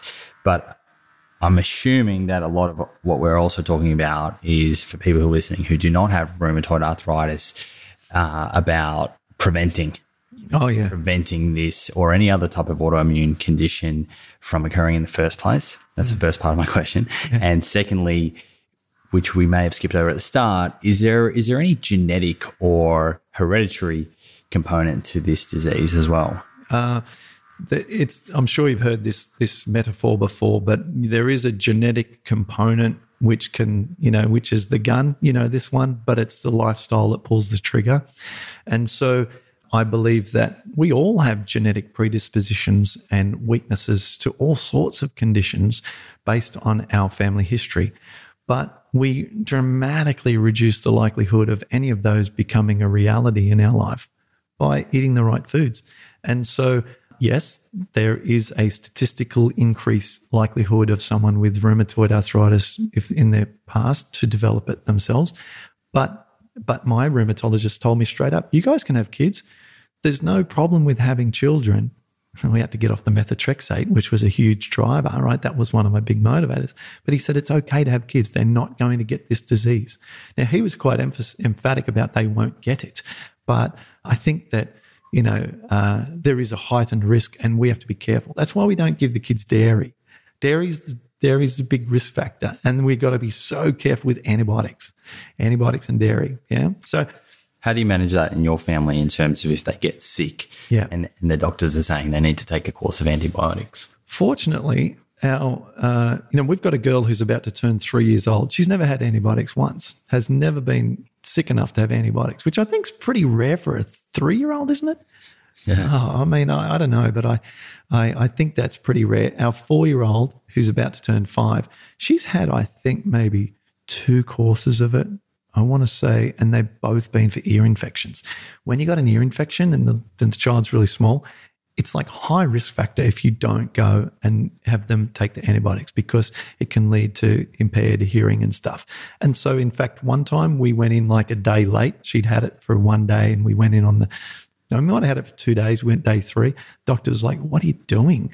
Like, you got to get in straight away, straight onto antibiotics. So, look, so we are sensible. Well, we're not the crazy hippie style, vegans. We are the minimize it where possible, but if it's absolutely required. That's it. In terms of the other question with regards to how do you avoid getting these kind of conditions? Well, I encourage everyone to avoid oils. Okay, so all we're doing, it creates permeability. Okay, fat creates more permeability at the gut wall. So definitely avoid pure fat. Like, there's no nutritional value. It's just empty calories. Just oils are a processed food. Takes an enormous factory to make them. They purify easy. I mean, it's just not a food we should be eating. It's one of those groups of foods where, like we know refined sugars, right? We know added sugar. Okay, it's heavily processed, probably not good for us guys. But then oil is the refined sugar of the fats. It's the equivalent. Exactly. That's great. Yeah, exactly. So, but we don't sort of put it in the same bad books, do we? Oh, most people don't. That's why I guess, of all things to talk about, I like to, I start with that one today because I just think that that's the one that gets so easily sort of accepted, and people don't like also to be told not to eat their oils. It's funny enough when people follow our program along and they said, some people say, I used to think that I liked salad, but what I realized is I actually just liked oil. Right? Because once you take the oil away and you're just eating the greens. A little bit of greens with their oil. Yeah. So that always makes me laugh. And people say that from time to time. And so we want to avoid oils. And just, it's pretty simple. But if you just go whole food plant-based, and that includes obviously avoiding oils, and you minimize the use of external medications that aren't necessary because you've done that, it's going to be pretty hard to get this disease. They reckon that no one in Africa ever had rheumatoid arthritis before the 1960s. It's only with the advent of Western, population growth and access to these foods. So we're talking about a disease that is entirely a lifestyle disease. And the argument sometimes is, well, what about people who develop it right from birth? Like they're only 1 year old. I've got a client who's phenomenal. Her name's Katie, and she is only 27 years old, but she had rheumatoid arthritis, which they call juvenile idiopathic arthritis when you're under the age of 18. It's the same disease. Same disease. I was going to ask you that. My opinion, same exact disease. It's just that they're under 18. They call it juvenile idiopathic. As far as I'm concerned, it's just a kid with rheumatoid arthritis, right? She got it when she was 1. So how do you get it when you're 1? Well, the proteins from consuming milk, the mum, when the mum's consuming milk, the cow casein proteins go straight from the mum's breast milk straight into the kid. And if the kid has a hypersensitivity to this casein and it keeps reacting to casein, it keeps ending up in the blood, you can develop this disease. It's that simple. There's some associations as well, I think, between the protein in dairy and type 1 diabetes as well, right? Mm-hmm. Yes. Casein is, dangerous stuff. This is really, really highly, frequently implicated with all autoimmune conditions. Most definitely. And it can trigger it. And I believe that's triggered it in Katie. And she's now doing phenomenally well, just by the way. So she's adopted Bikram yoga, which is the yoga that I endorse. Just have nothing to do with them. I just tell everyone to go do it because it's so awesome. And she is now representing like her studio at national level. Yeah, wow. And whilst she has some physical limitations with the straightness of her elbow and her hands and so forth, it's just remarkable to see what she's doing. She has no inflammation, like nothing. She's still on a drug called Enbrel, which is like the competitor to Humira. But she's been on that for the last 10 years, and it hasn't held her symptoms at bay. But now not only that, they're gone. She hasn't touched the dosage of drug, and she's off daily high levels of Vicodin and stuff. So I get inspired by her because she's very inspiring. She was like shocking from 1 year old, man. 1 year old. Yep. It must be tough as well for the parents to have a kid at, that one year of age who can't talk but is in all this pain. And I know. They used to rouse on her because she used to pee her pants a lot during the night. But she said, I know I'm going to get a spanking for this tomorrow, but it hurts so much to get out of bed. I'm just going to lie here and pee my bed because it's just so painful to get to the bathroom. Yeah. Yeah, that's crazy. That I guess for someone who hasn't been through it, that paints a bit of a picture as to the pain that you go through with these conditions. It's not easy. It's debilitating, right? That's it. What about some of the other causes? You hear about things like gluten, or whether you're natural birth or cesarean, breastfed versus, we just talked about that a little bit, but breastfed versus formula? Are there sort of any tight associations between these types of things and the development of these arthritic conditions? So I can speak on what I observe anecdotally, and then I can draw upon one scientific study that I'm aware of where the likelihood of getting rheumatoid arthritis has been shown to be linked to the amount of animal protein consumed by the pregnant mother. So that's an interesting one, right? So if you're eating a lot of animal protein as a parent, you're pregnant, there is a link between a heightened increased risk of rheumatoid arthritis. Now, I found that interesting. In terms of what I observe, and also I just think common wisdom around this from people who are in these sort of fields of interest, is that we know that for instance, you mentioned type 1 diabetes. We know that if you have a cesarean birth, your risk, published evidence, published fact, is that your risk of getting type 1 diabetes is much elevated. Okay, we know that. And I think drawing upon that from all autoimmune diseases, you would expect that rheumatoid arthritis risk would be increased as well. Same with the breastfeeding. I imagine that you're more likely to have a better life across the board by being breastfed for longer as opposed to formula. And then other risk factors, I think that other than those key ones, what I observe is, the use of antibiotics is the one that I always nod my head and feel like, yep, here we go again about when I see that. So people post inside our support group their opening spiel, and they say, this is me, I'm Joe from Boston, Massachusetts, and I've had rheumatoid for 5 years, and this is my story, and these are the drugs that I'm on, and this is why I'm here, and this is what I want to achieve. And so frequently, Bob took antibiotics at some point for a long period of time, and Bob's commonality. Yeah. And the other commonality is women say, I've just given birth to my daughter in 2015 and then I developed joint pain. So they're the most common, long-term antibiotics, and not long after I had a baby. Those are the two common. Can't do much about the not long after the baby, but we could be place more awareness on how much antibiotics we're taking. Now, something that I find quite interesting, I'm not sure, have you come across a lady by the name of Clint Paddison?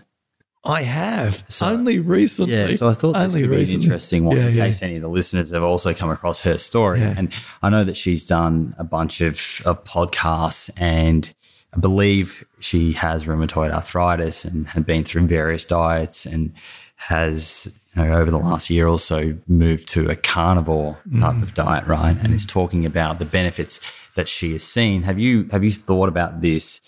And is there any sort of theory at your end as to why she would be experiencing symptom relief, as she says, from removing everything except for meat left in the diet? Yeah. So, her name only entered my ears for the first time about 10 days ago. I only know what you have just told me about her. So I don't know what she's tried in the past. I don't know anything else about her situation, what drugs she was on or what she's currently on, if any. This is a pretty high level response. Yeah. So, but let's just talk in general. So putting her sort of individual story to the side. Right. How would you explain someone getting benefits from removing all plant foods and just eating meat in terms of their arthritic symptoms? Well, clearly something else in her diet was causing a problem. Okay, let's talk about meat in a second. But first of all, something else was causing a problem in her diet. Trigger. That trigger could have been cereal grains. I mean, not all plant foods are tolerable for folks when they're highly reactive and highly inflamed. She could have been having oats for breakfast, which I eat every day now.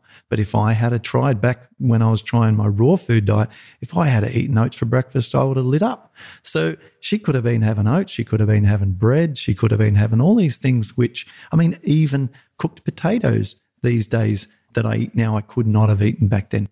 Any of these things could have been a trigger for her. And of course, we keep bringing up dairy. She could have been having dairy products. Even if she was vegetarian but having dairy, she could have been in all sorts of pain and so on. So my response is something was triggering her really badly.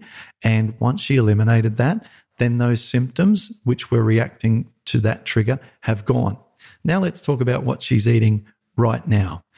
Okay, so she's reporting, apparently, if we just go off what she says on the internet, which of course she can write whatever she wants, doesn't need to be reality, but let's take her for face value and say that she's doing fantastic and that her inflammation levels are normal, her C-reactive protein levels are normal. She doesn't feel inflammation in her joints. Let's imagine that that's the case, right? And hopefully it is for her. I want that for her. Is what she's eating going to allow her to be in that state for a long period? Almost certainly not. So the question is, where is Michaela Paddison going to be in 1, 2, 3, 4, 5 years' time from now? And that's what worries me, because we know the studies show, okay, and I can produce these, we'll link to them if you want. The studies show across a summary of all, they do these meta-analysis, right? Meat and meat fat are the number one linked inflammatory food for rheumatoid arthritis. The number one, okay? You go back over 20 years, look at every study done on nutrition and rheumatoid arthritis, it's summarized as number one. So how is she going to be if she eats the number one most inflammatory food for the condition that she's trying to suppress? Like, if I were her family, I would be really concerned about where that's going to end up. And that's only speaking to rheumatoid arthritis risk, knocking out legumes and whole grains and consuming meat. Also, according to all the science and epidemiology and randomized controlled trials, is a risk factor for cardiovascular disease, various cancers, shorter life expectancy, type 2 diabetes. So, I guess eliminating whatever that trigger food is no doubt giving symptom relief, but is it the answer to longevity? I would not do what she's doing. That's all I can say. I would not, if I had the symptom relief. Yeah.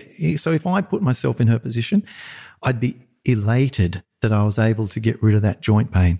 And I would be so excited by that.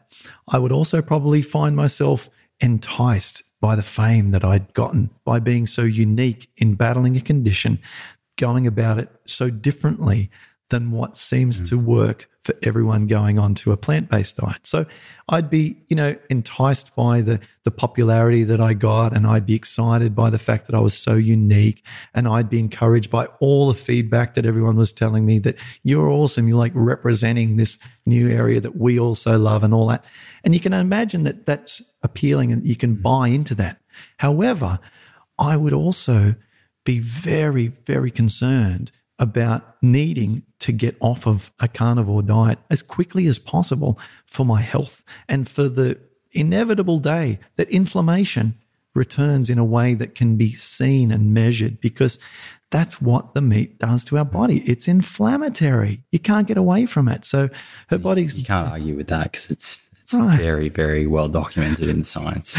Right. So it's risky at the very least. Yeah, man. I mean, there are a number of people doing the carnivore diet now, but the commonality does seem to be that some sort of trigger has been removed from the diet. It's a severe elimination diet at the end of the day. But I guess the best thing that can come out of that would be identifying what that trigger is and then moving back to a more balanced diet. Exactly. Which is incorporating food groups shown to be associated with longevity and reduction in inflammation and things like that. I bet I'd be almost amazed if she wasn't, for example, able to swap out the meat and substitute it with buckwheat, quinoa, and amaranth and not continue. I'd love to see you guys connect. I think we'll have it one day. We'll get you both on the podcast at some time. Be fun, wouldn't it? It's always good to hear from people with different ideas and coming at things from different angles as well. Oh, yeah. Yeah, it helps us actually to understand, having someone in that situation and saying, well, what about this, actually enables us to try and piece the puzzles together and try and work out, well, how does this all work and why? I think it's good. These are more interesting things to contemplate than just more and more case studies of what works. It's what doesn't work that opens up the biggest discoveries, Now, Coming back to your family, you said your kids don't have dairy. Yeah. Do they eat like a fully plant-based diet? Is that something that they have questions about? How do you go about that in terms of, being a father and addressing or fielding any of those questions that may pop up? Yeah, so the girls are very different. Our little fella, he's only 8 months old, and his name's Aiden, and he just likes mum's milk, right? So that's it. He's not asking questions to dad yet. No. He laughs a lot, which is great, and he's so beautiful and lovely and has a great disposition, but he's not asking questions. And then as we go up in age, let's go, because we end with the hard one. The oldest is the hardest one. The middle child, she's about to turn 3, and she's a breeze. She'll eat everything and anything that we give her. Like she just loves all food that we provide. So mum could be providing her with, beans and rice. I love beans and rice, and then we can give her maybe like pistachio nuts. Pistachios, loves them, So she's the easiest of all. And she's always had a nice mid-range weight, a mid-range height, and super easy. Then we've got our eldest, and she's Angelina, and she's always been slim, so she's adopted my body weight. And so Melissa, my wife, always wants to make sure that we get more into Angelina because she's skinny, you know what I mean? And so she's always had challenges with eating. She didn't breastfeed very well, even though she did 15 months of it successfully. She was always like reluctant feeder, reluctant to reintroduce foods, reluctant with this. It takes ages at the dinner table. I mean, one of these kids that you're like, come on, right? No matter how we give her a favorite food, which is gnocchi with pesto as the sauce on it. And she likes it. I love gnocchi, but then she'll sit there for 5 minutes and we're all talking and hasn't touched it, right? Anyway, so the challenges are not around keeping them plant-based. It's just the generic challenges of having an eldest that wants to just be a slow eater and just doesn't seem to be interested in food that much. She loves pistachio nuts, really loves them like the middle one does, and she'll sit and eat them all day. So we actually treat them as a treat. So they are her ice cream. They are her treat. If you eat all that, if you finish your broccoli and you finish that bite of lentils or whatever we're having, then you can have pistachio nuts. Yeah. So that's our treat. They like some of the pure pops that you can buy. Kids' ice creams are dairy free, so they'll have them as a treat. And they have things like, as snacks, things like popcorn. There's a popcorn that we buy out of Woolworths that doesn't have too much oil on it. So the girls are allowed to break rules that I personally have because they don't have that health condition, but where I won't compromise are things that are going to set them up for high-risk stuff. Yeah, so that's where we're at. And breakfast is oatmeal with Dad while Mum tries to catch a little more sleep some mornings or just ducks out to get a coffee or something. Yeah. My wife will have a coffee even though I don't drink it. So I'm the strictest and the rest of the family are more casual plant-based, but I'm, plant-based with restrictions within that as well. Yeah. Sure. And no doubt everything in your program and through your own journey has come from a health angle. Much like myself when I transitioned to a plant-based diet. Over the years, have you connected with any of the other pillars of veganism? Would you classify yourself as a vegan, or do you classify yourself as just someone that eats a plant-based diet? Where do you sort of sit in terms of that? That's a really, really good question. So I've thought of myself as going for ultimate health or maximum health, and not just healthier, but when you've got rheumatoid arthritis, you need maximum health because everything's against you. One little drop of oil and you can start to see some symptoms come back, right? So we've got to be really, really careful. So we want maximum health and then have minimum symptoms consequently, right? So I've always focused entirely on the health, as you said. But it feels fantastic to know that no one's dying because of the way that I'm eating, and that I'm not the hypochondriac or contradicting my love for dogs versus the enjoyment of eating chickens, and to give that kind of example. So, it feels light. I feel like I live a light life, and I'm moving more in towards the classic old-fashioned style vegan I don't Well, I have one pair of leather shoes, which I bought 10 years ago, that when I wear maybe twice a year to some certain events where I can't wear vegan shoes, that I feel uncomfortable about. Yeah. I do. I feel uncomfortable about wearing them, and I don't want to be seen wearing them, not because I care about a reputation or anything. I don't want to set any kind of even infinitesimal example that's advertising, okay. Right? Yeah, that's it. I'm similar. I've still got leather in my life from previous purchases and whatnot, but there is that sort of weird, eerie feeling. If you're walking around with a leather bag or something. Yeah, it just doesn't feel, because when you have given it a thought about what it actually is, and I've had cows on the farm and I've seen cows shot in the head and I've cut open rib cages and pulled out intestines, a lot, helped use chainsaws down spines. I've done all that, right? And I know what leather looks like before it's converted to leather. It's the skin of the cow. It's held on very tight to that muscle. It's hard to get off. And it's not pretty, any of this stuff. So, it doesn't bring back fond memories thinking about those things. In terms of the environment, I've always had a natural love for the outdoors coming from the country, and it pains me to watch docos on like the rubbish that's floating in the ocean, or over in the States, we have a house in Jupiter, which is in Florida, and the drive from Orlando to Jupiter, you pass these two enormous landfills. Okay, and in the States, they're more visible than what they are here. I've never seen a landfill in Australia. I've seen trash dumps where the local council, right? But we're talking like absolute monoliths, like Uluru size. Wow.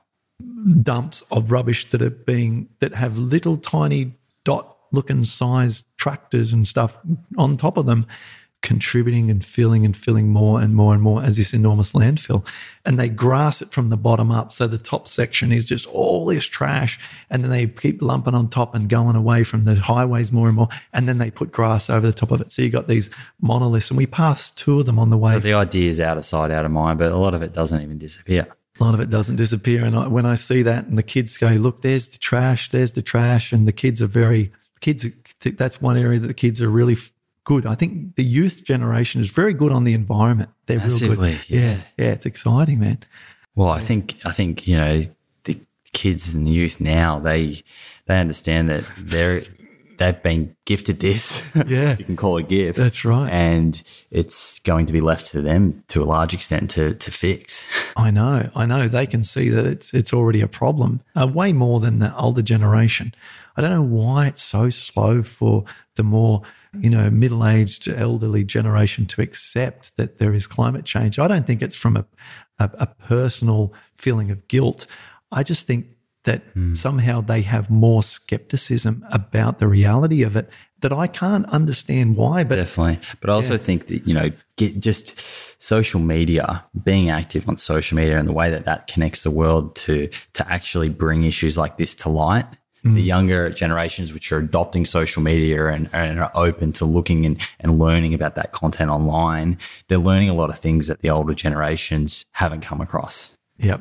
Which, gets people thinking and becoming a bit more conscious about change and the effect that what one person can have, just through their day-to-day life. I know, absolutely.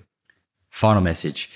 If someone is listening who has rheumatoid arthritis and may have given up hope, what's your message to them?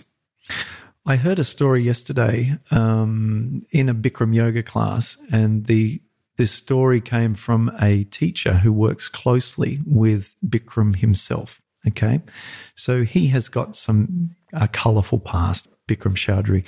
There are some accusations against him that are negative, but there are unbelievable amount of life transforming evidence to show that his yoga, if we just look at his yoga, is incredible. So she worked with him for many years, worked alongside him and learnt under him. And she said that there was a guy who came to yoga in a wheelchair, okay? And he could only move his eyes, just his eyes, because his body was so riddled with arthritis and pain. And the first section of the class, a breathing exercise where you look up, you put your hands under your chin and you do a pranayama breathing. So Bikram said to him, just move your eyes. Just move your eyes up and move your eyes down, move your eyes up, move your eyes down. And after a couple of weeks, he was able to get some movement just in his jaw like this. 3 years later, he was walking. 3 years later, going to yoga every single day.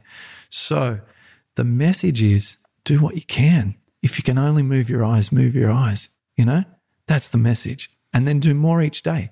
And slowly, with that little bit of progress, you can then take on a bit more and a bit more. So that's it. Do what you can and do a little more each day. Well, mate, it's been an absolute pleasure to have you on the show, and hopefully I can have you back on in the future.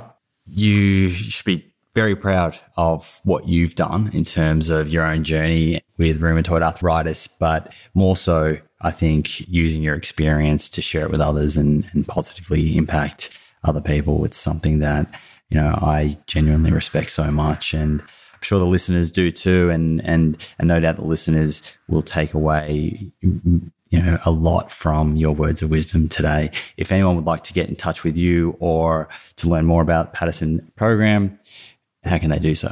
Our website's paddisonprogram.com, and it's PADDISON. It's easy to find if you just make a mistake, if you type it into Google. And then you can contact us with just info at paddisonprogram.com. That comes through to our help desk.